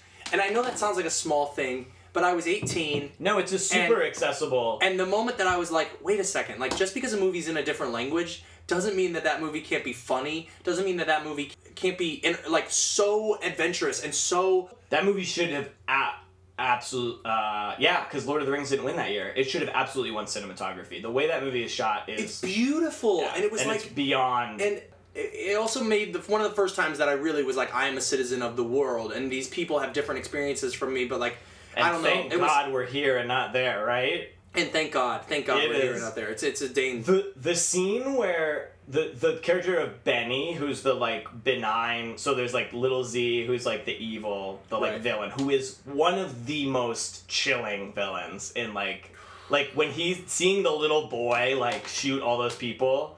And when you find out that the little boy killed that whole brothel or whatever it was, like, he's so scary. It's a phenomenal idea, too, of just, like, the idea of this, like, photographer, this kid who likes photography. Right, Rocket's like, he's the best. He's, like, he's a pair of eyes. He's a pair of eyes where you're watching this whole thing unfold, and you feel... And he's so sweet. And then Benny, the nice guy who Little Z likes a lot, he's, like, one of the best characters. And his going away party, like, that is, like, a set piece, like, to rival, like, the I knew it was you, Fredo, like, moment in Godfather 2. Like, it is, like...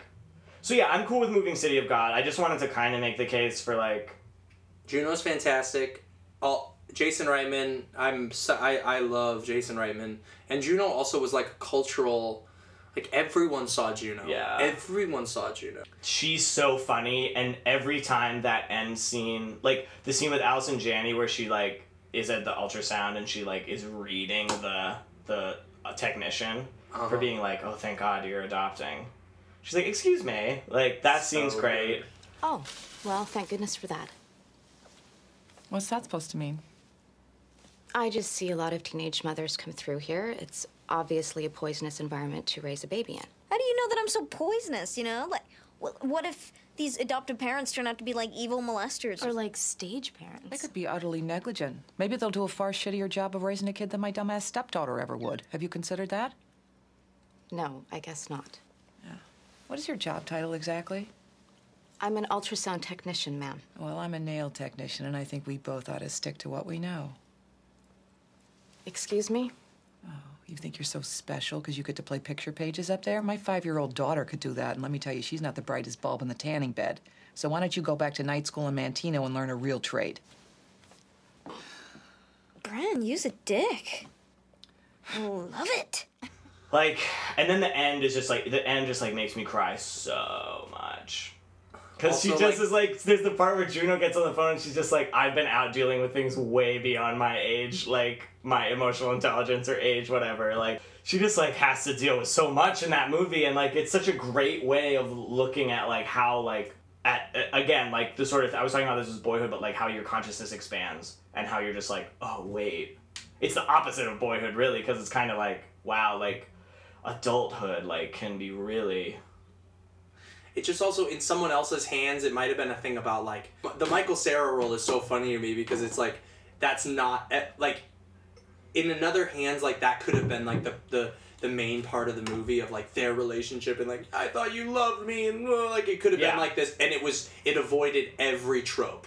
Yeah, and it completely does. It did, and it effortlessly. And so then also like it's not like this faith film of like like she gives the child to Jennifer Garner and Jason Bateman. Like they have their own issues, and like he's a child. Jennifer Garner. Like, that's true, but like you know, it's not like this perfect like look at this like anti-abortion film or something. You know what I mean? Like it's so just avoids everything. Want to be bored. So we're not moving Juno forward. We're gonna move forward City of God. All right. Is that okay? That's fine. City of God goes forward. Cidade de Deus. Next up, we have in the number 7 seed, City of God, 11 seed. Wow. Little upset. Next up, we have Finding Nemo, the 7 seed, versus Ex Machina, the 10 seed.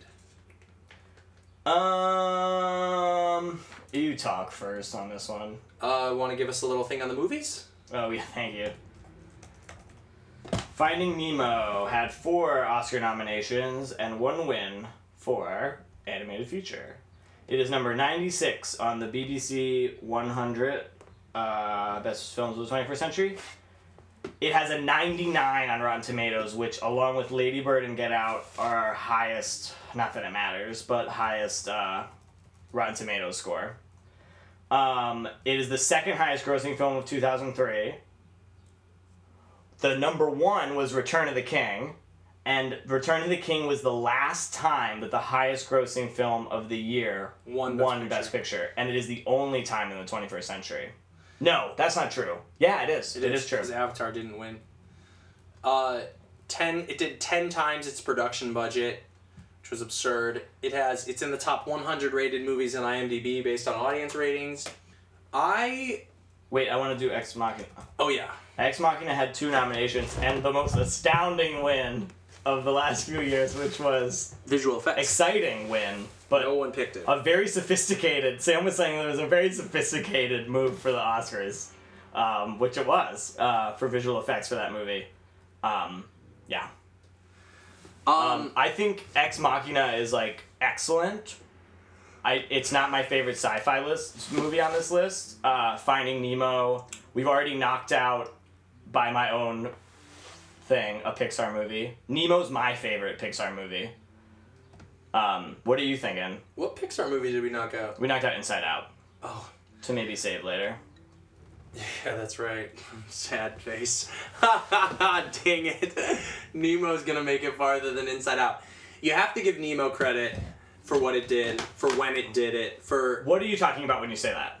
I think that Nemo... If Toy Story...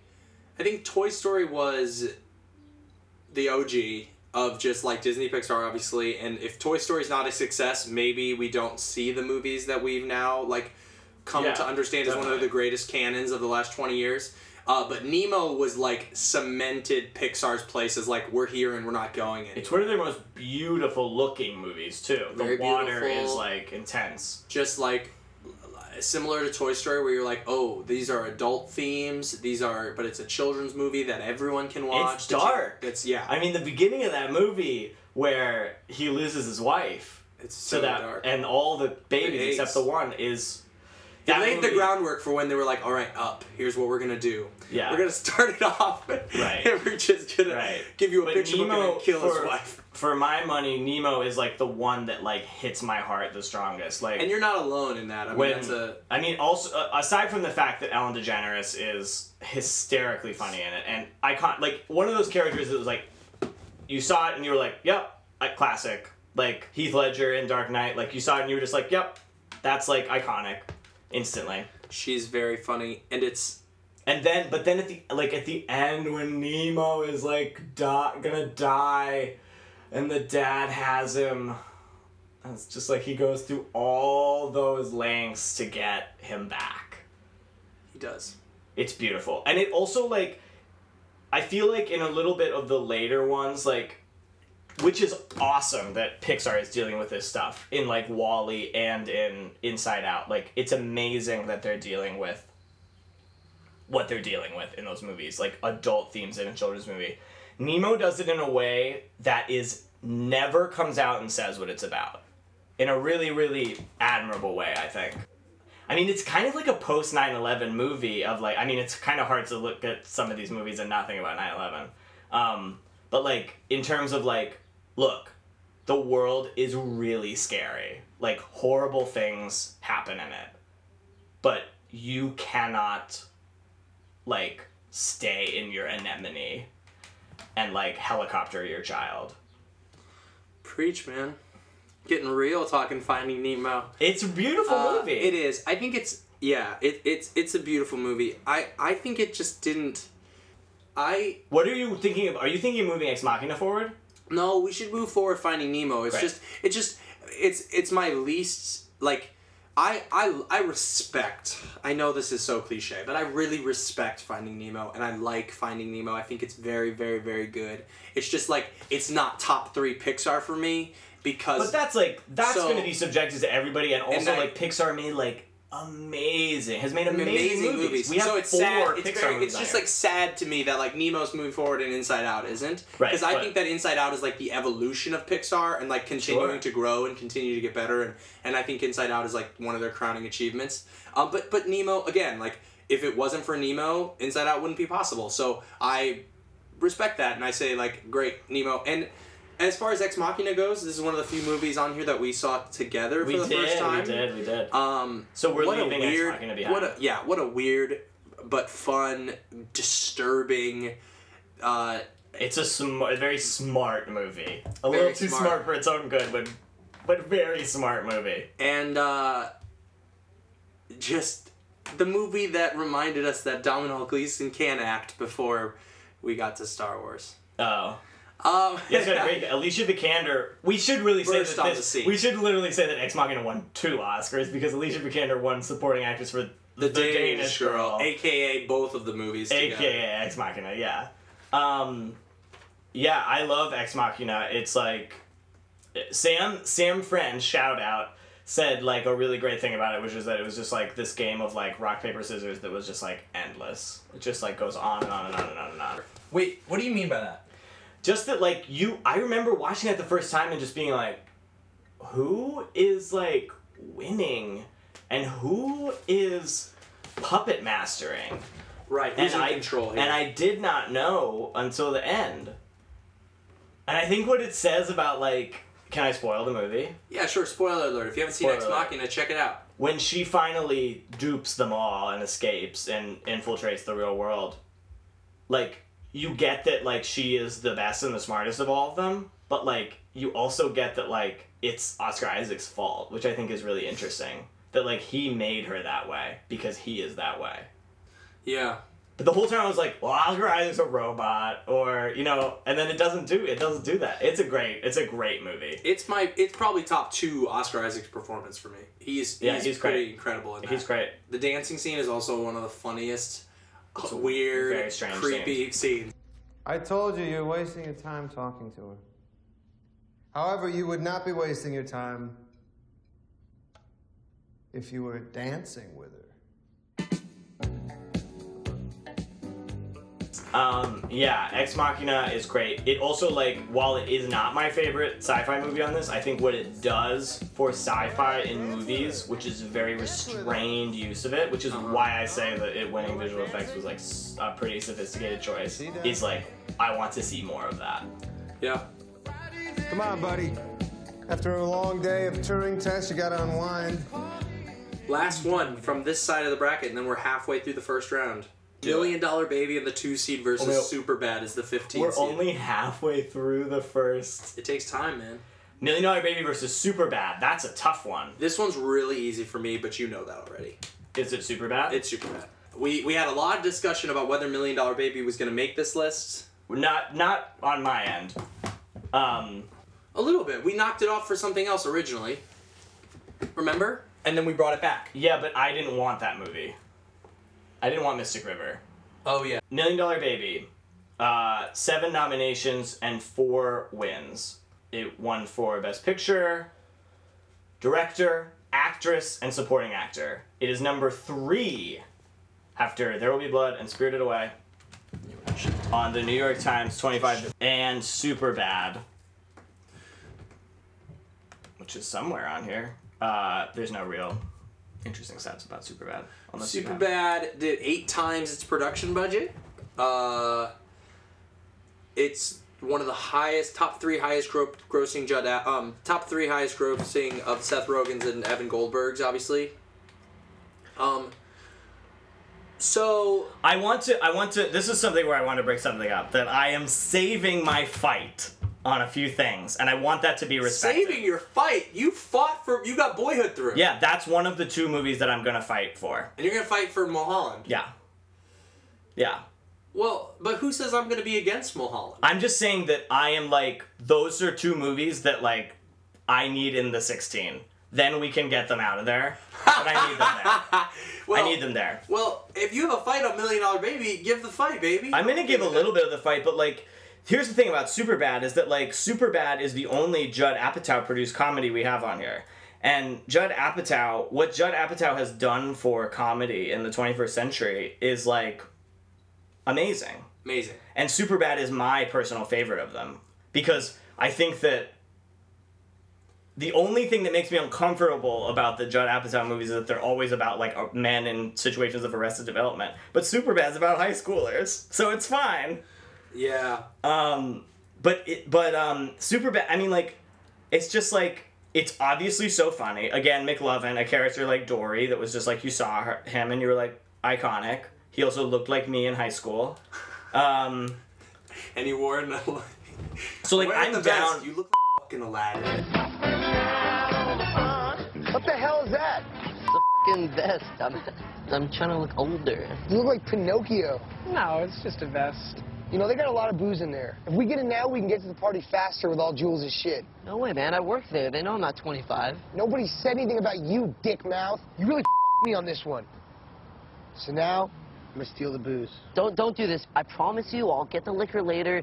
Mike Snyder's ID always works. So mine, man. Mike Snyder's ID doesn't have one f***ing name on it, okay? I thought you Dartmouth guys would be smart enough to understand that. Now Seth's gotta pick up all the pieces. He won't do it, don't worry. Oh, I forgot to tell you, my mom said we can have the TV from the basement. And I've got, Shut like, the fuck up, man. He's gonna hear you. Just be quiet. Wait until he goes away.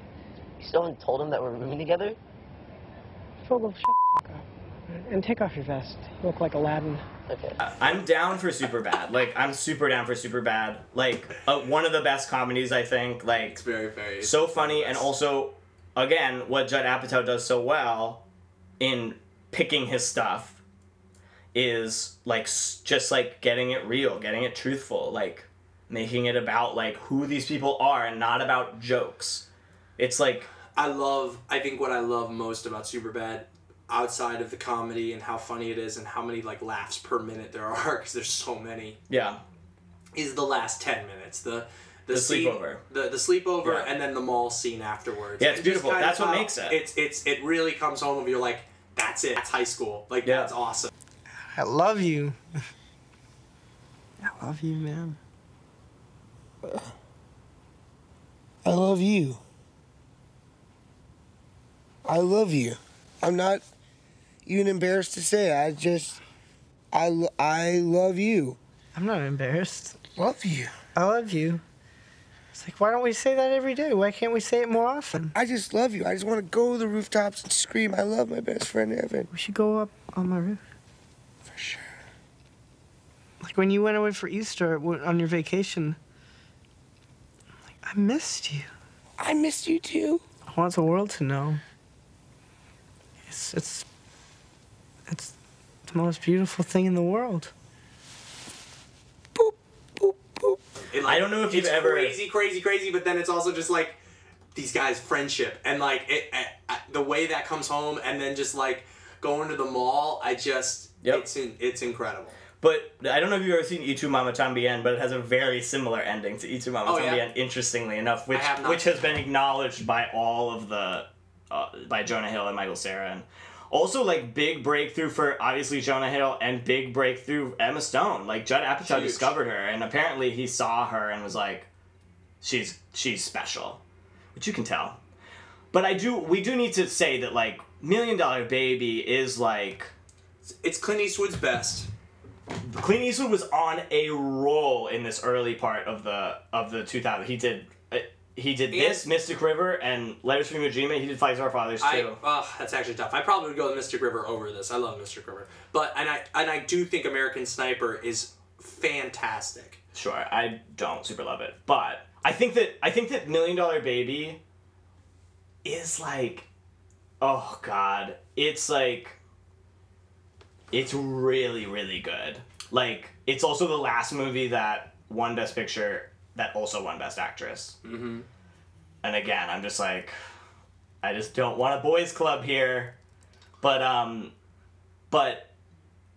the way that movie deals with the eventual sadness that is going to overtake that movie is really, really impressive. It also is hands down my favorite Morgan Freeman performance. Really? Yeah, I love him in that movie. I think he's like so the emotional like guardian of that movie. And Hilary Swank is so good, and Clint's good in it. Like, the writing of it, like, every relationship in that movie is so funny and so real. And it's like, it's definitely my favorite sports movie on here. Well, I was thinking about that too. I was like, wow, if that's the sports movie that moves on, that's a good one to move on.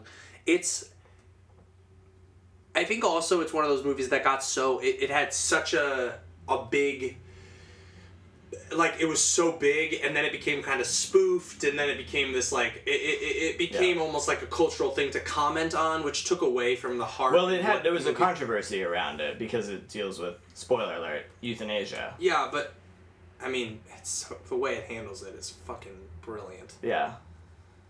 I can find nothing wrong with $1 Million Baby. I will say, this is going to be something that we're going to come back to, but what I think, if I were to like knock something against $1 Million Baby, it's that like, I get more out of watching Superbad now than I do $1 Million Baby. I felt like $1 Million Baby is a fantastic like one-time viewing experience. It's it's so good. It's a really great, like, everyone should see it once, whereas Superbad is something that, like, I just continue to watch and enjoy more and more and more and more and more. All right. I just want us to remember that. Well, let's move Superbad forward. Okay. Yes! Yes, we shall! Love you! Superbad! I'm glad you love me now. Gladiator. We're in the next part of the bracket. The number 1 seed is Gladiator. The number 16 is Swiss Army Man. Oh, wow.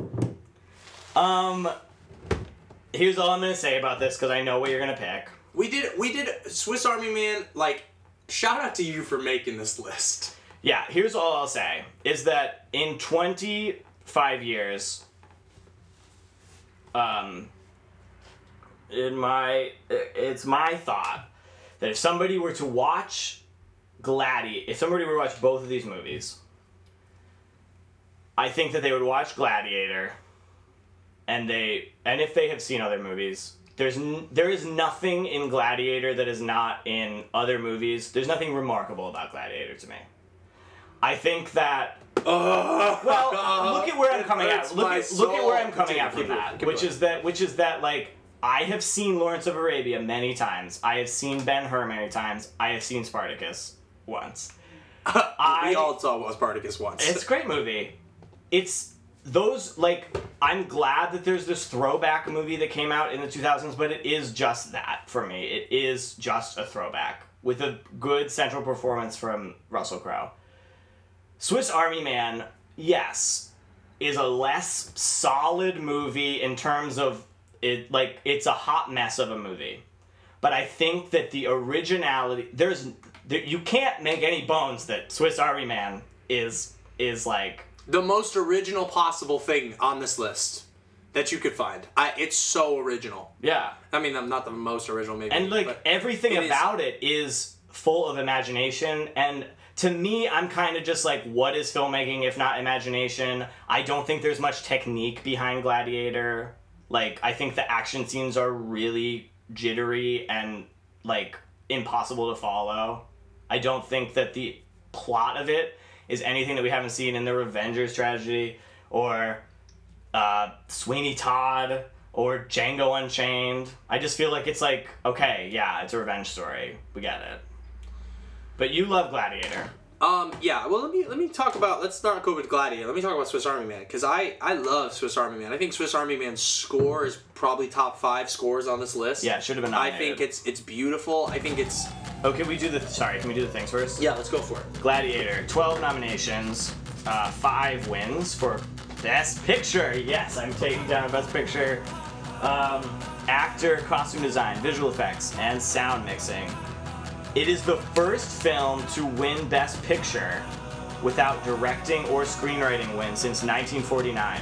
So Steven Soderbergh won director this year for Traffic, but he was nominated twice. Did you know this? No. Steven Soderbergh was nominated against himself. Oh, no way. For Aaron Brockovich. Oh, both those movies in the same year? Yeah. Shit. Yeah, epic. It is number 69 on the Hollywood Reporter 100 Best Films of All Time. Fantastic. It is the number 4 movie of that year. Interestingly enough, The Grinch was number 1. Swiss Army Man is about to shoot itself in the foot. It is the least highest grossing film of our batch at $5 million.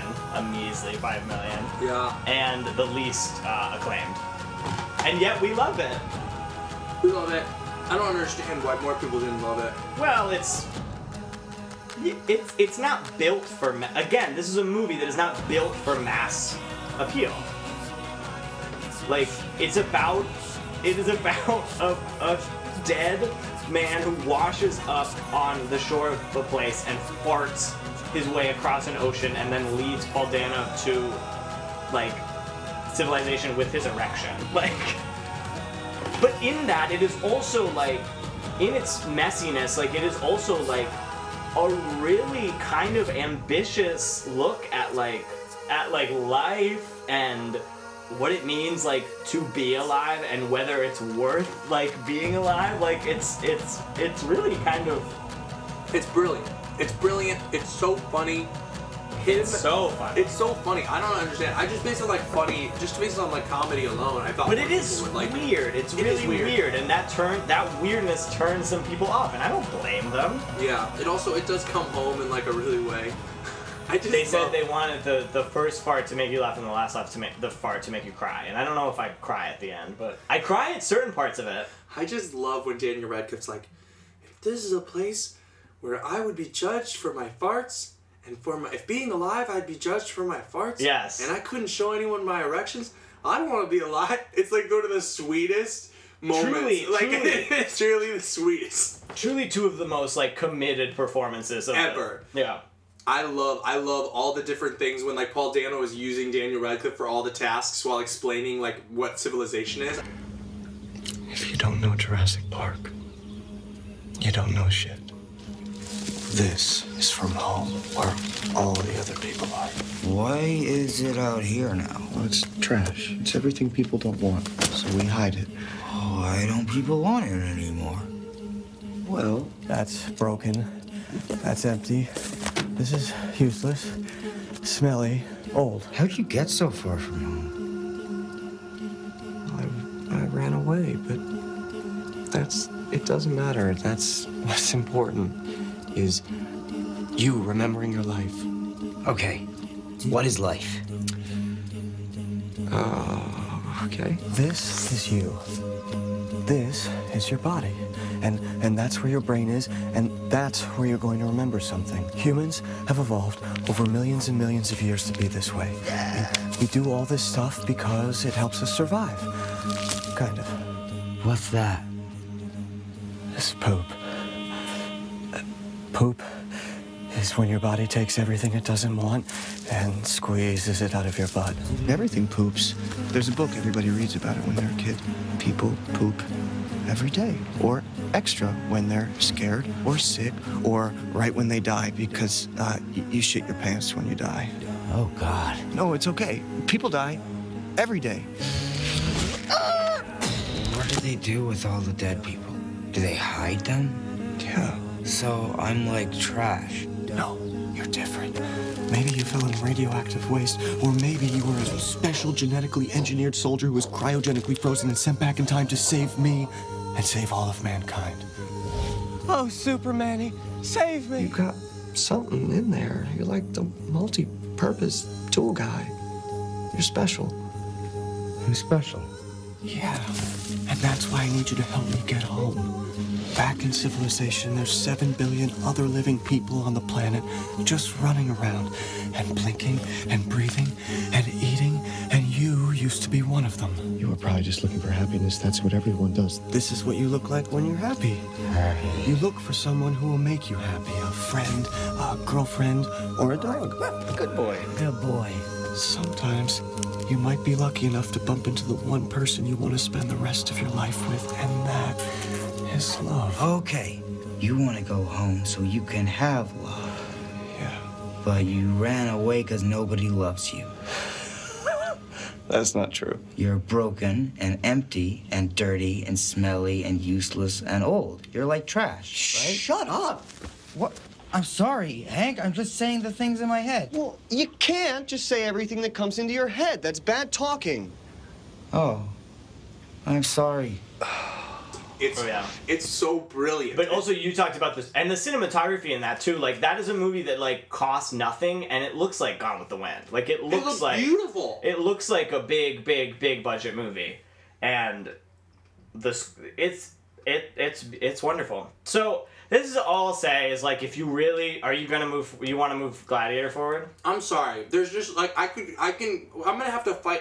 Gladiator is one of the most quotable, one of the most enjoyable, one of the What's best a quote period in Gladiator? Sometimes. Chill out. Are you not entertained? No, I'm not. I'm really not. I'm very entertained. You've got your Albert. This is my rough scroll. All right, I'm ready. The frost. Sometimes it makes the blade stick. The frost. Sometimes it makes the blade stick. I'm required to kill, so I kill. That is enough. My name is Gladiator. How dare you show your back to me? Slave! You will remove your helmet and tell me your name.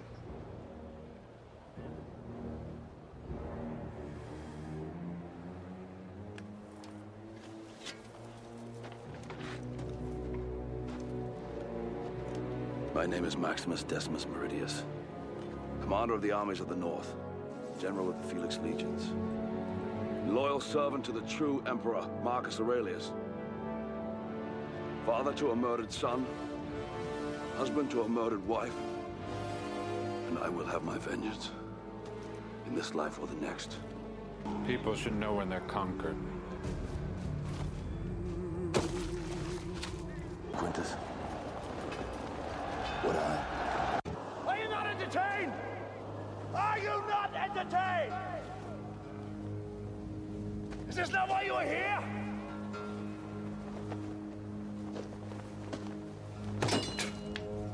At my signal, unleash hell.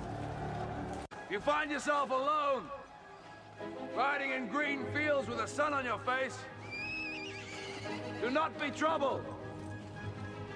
For you are in Elysium, and you're already dead! Brothers, what we do in life echoes in eternity. I knew a man who once said death smiles at us all. All a man can do is smile back. Yeah, that's a great line. It's a phenomenal line. Acadian!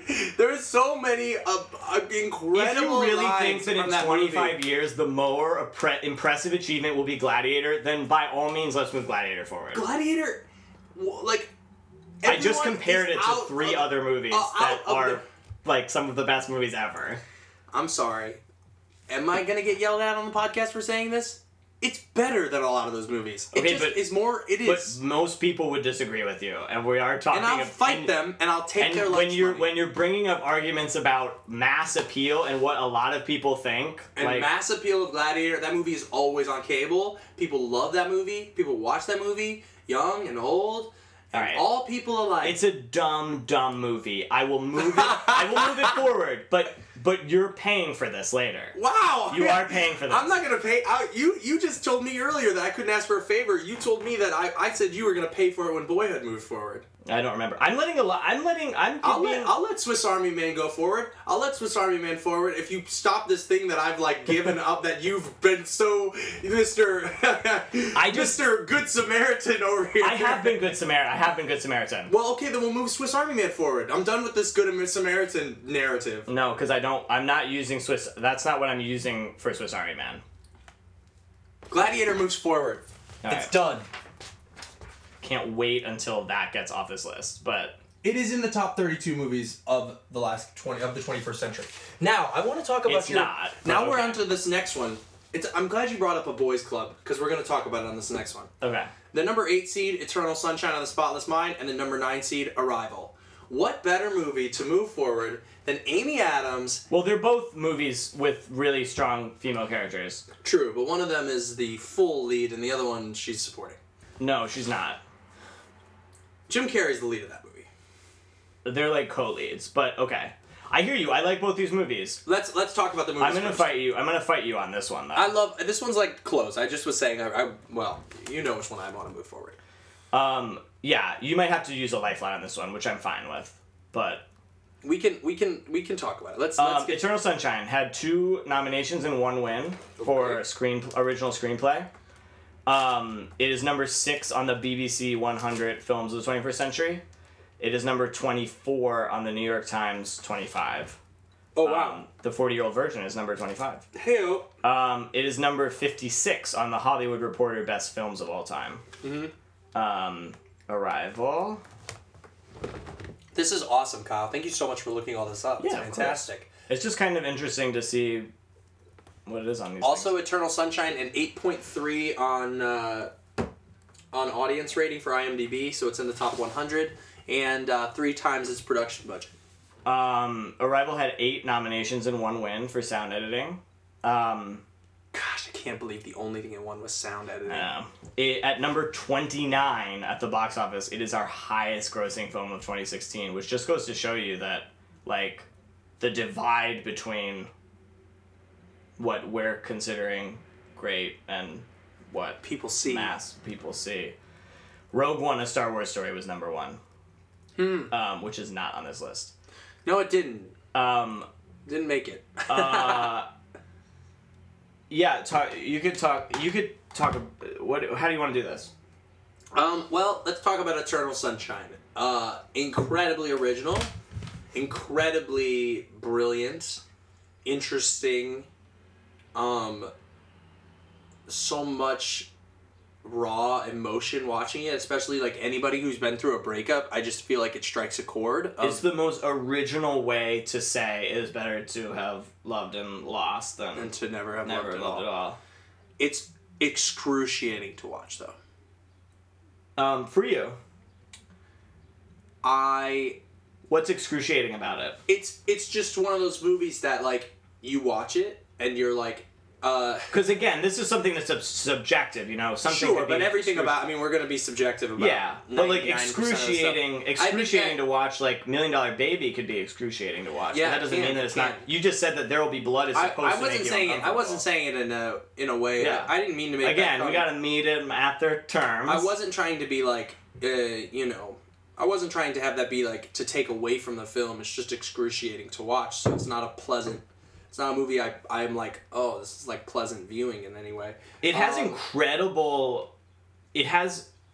This rewatch, I was actually shocked how effects heavy a movie it is. Oh yeah, like and the whole house, everything going on, like when it's shrinking down and disappearing, and like a lot of it practical. Like a lot of it was like in camera.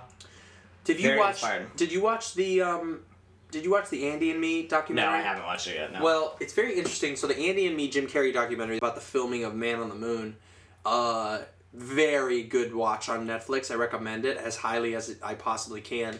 One of the very twisted things that Jim Carrey talks about is like basically 2 movies after Man on the Moon, he does Eternal Sunshine. Maybe it's 3 movies.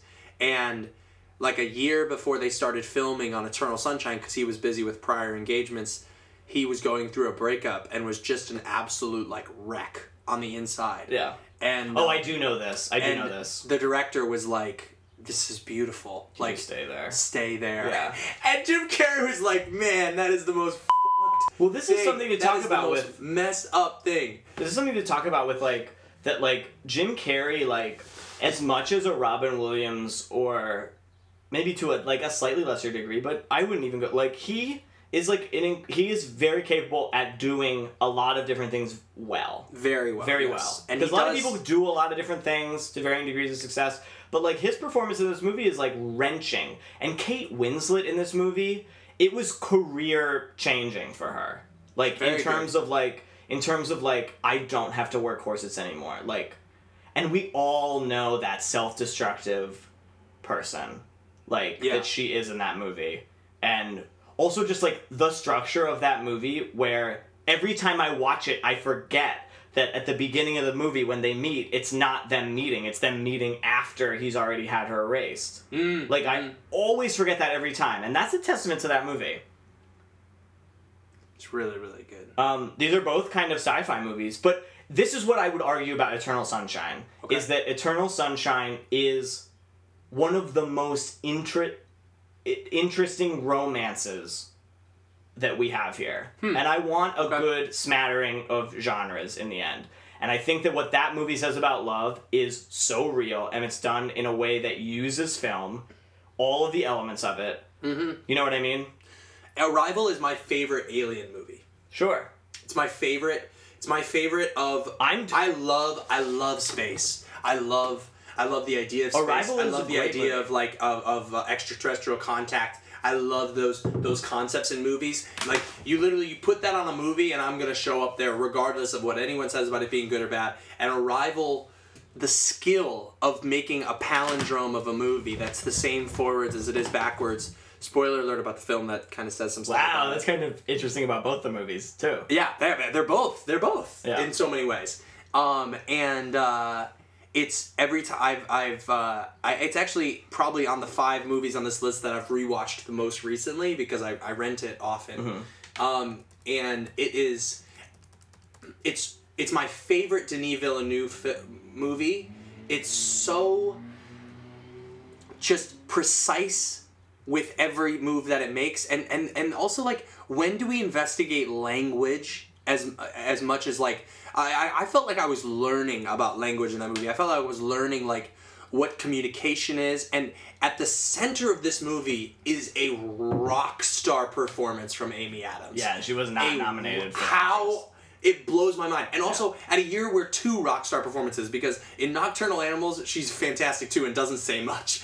She is a force, and it's a fantastic film, also about loss. And similarly, speaking of a movie about loved and lost, it's better to have, they kind of Arrival, have similar. she makes the choice. It's better to have a child and lose the child than to never have the child at all.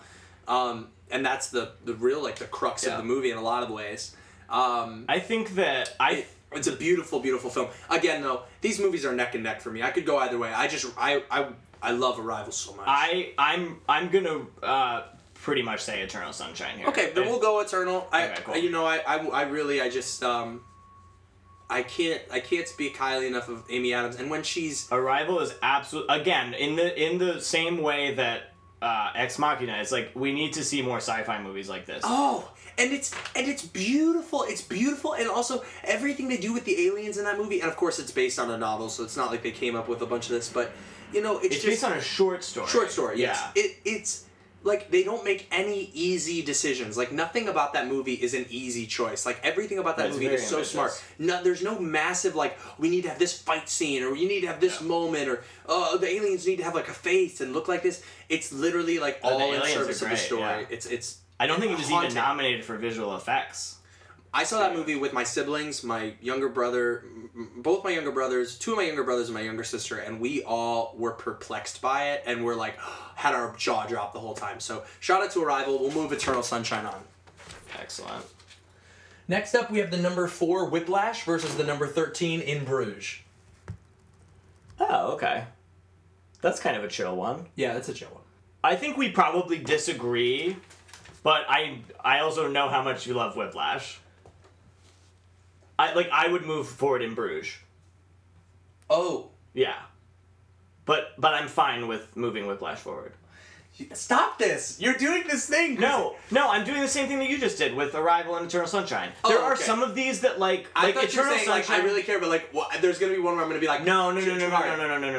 I'm trying to be collaborative with you, Jimmy, and I'm collaborating. And I am down. I just collaborated. Whiplash and In Bruges are this is where I'm not okay with it. Is when I'm yeah, these movies are on par with each other.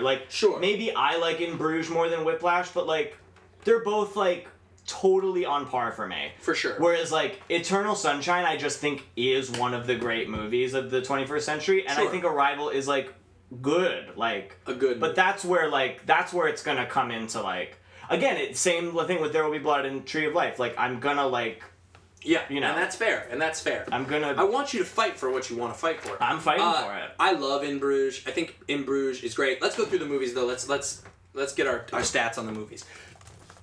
Yeah, In Bruges had 1 nomination for original screenplay. Okay.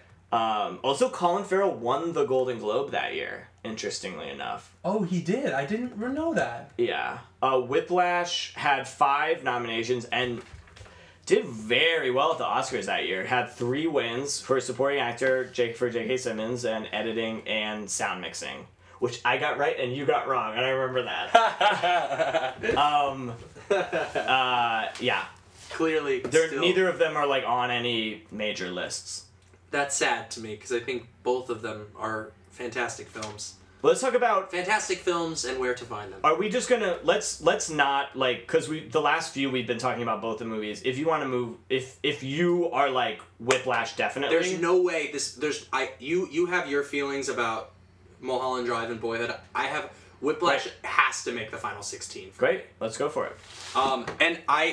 And you know I love Martin McDonagh. Yeah, I mean In Bruges is my favorite McDonagh movie. I think it has 3 incredible performances in it. And I would also like to say In Bruges is one of those movies that I feel like we have rewatched together multiple times. Yeah, that's a very movie enjoyable that we both movie to really watch. enjoy watching, Yeah. and I'm sad that that's off the list because I know we both enjoy the viewing experience of seeing. He has the like the writing like snap of Tarantino without all the like, and this is something I both love and hate about Tarantino, but like without all the like, I know everything about movies, like just infiltrating the movie at every turn. Like In Bruges is just like a really like the idea that 2 hitmen go to Bruges, which is like the most boring place in the world.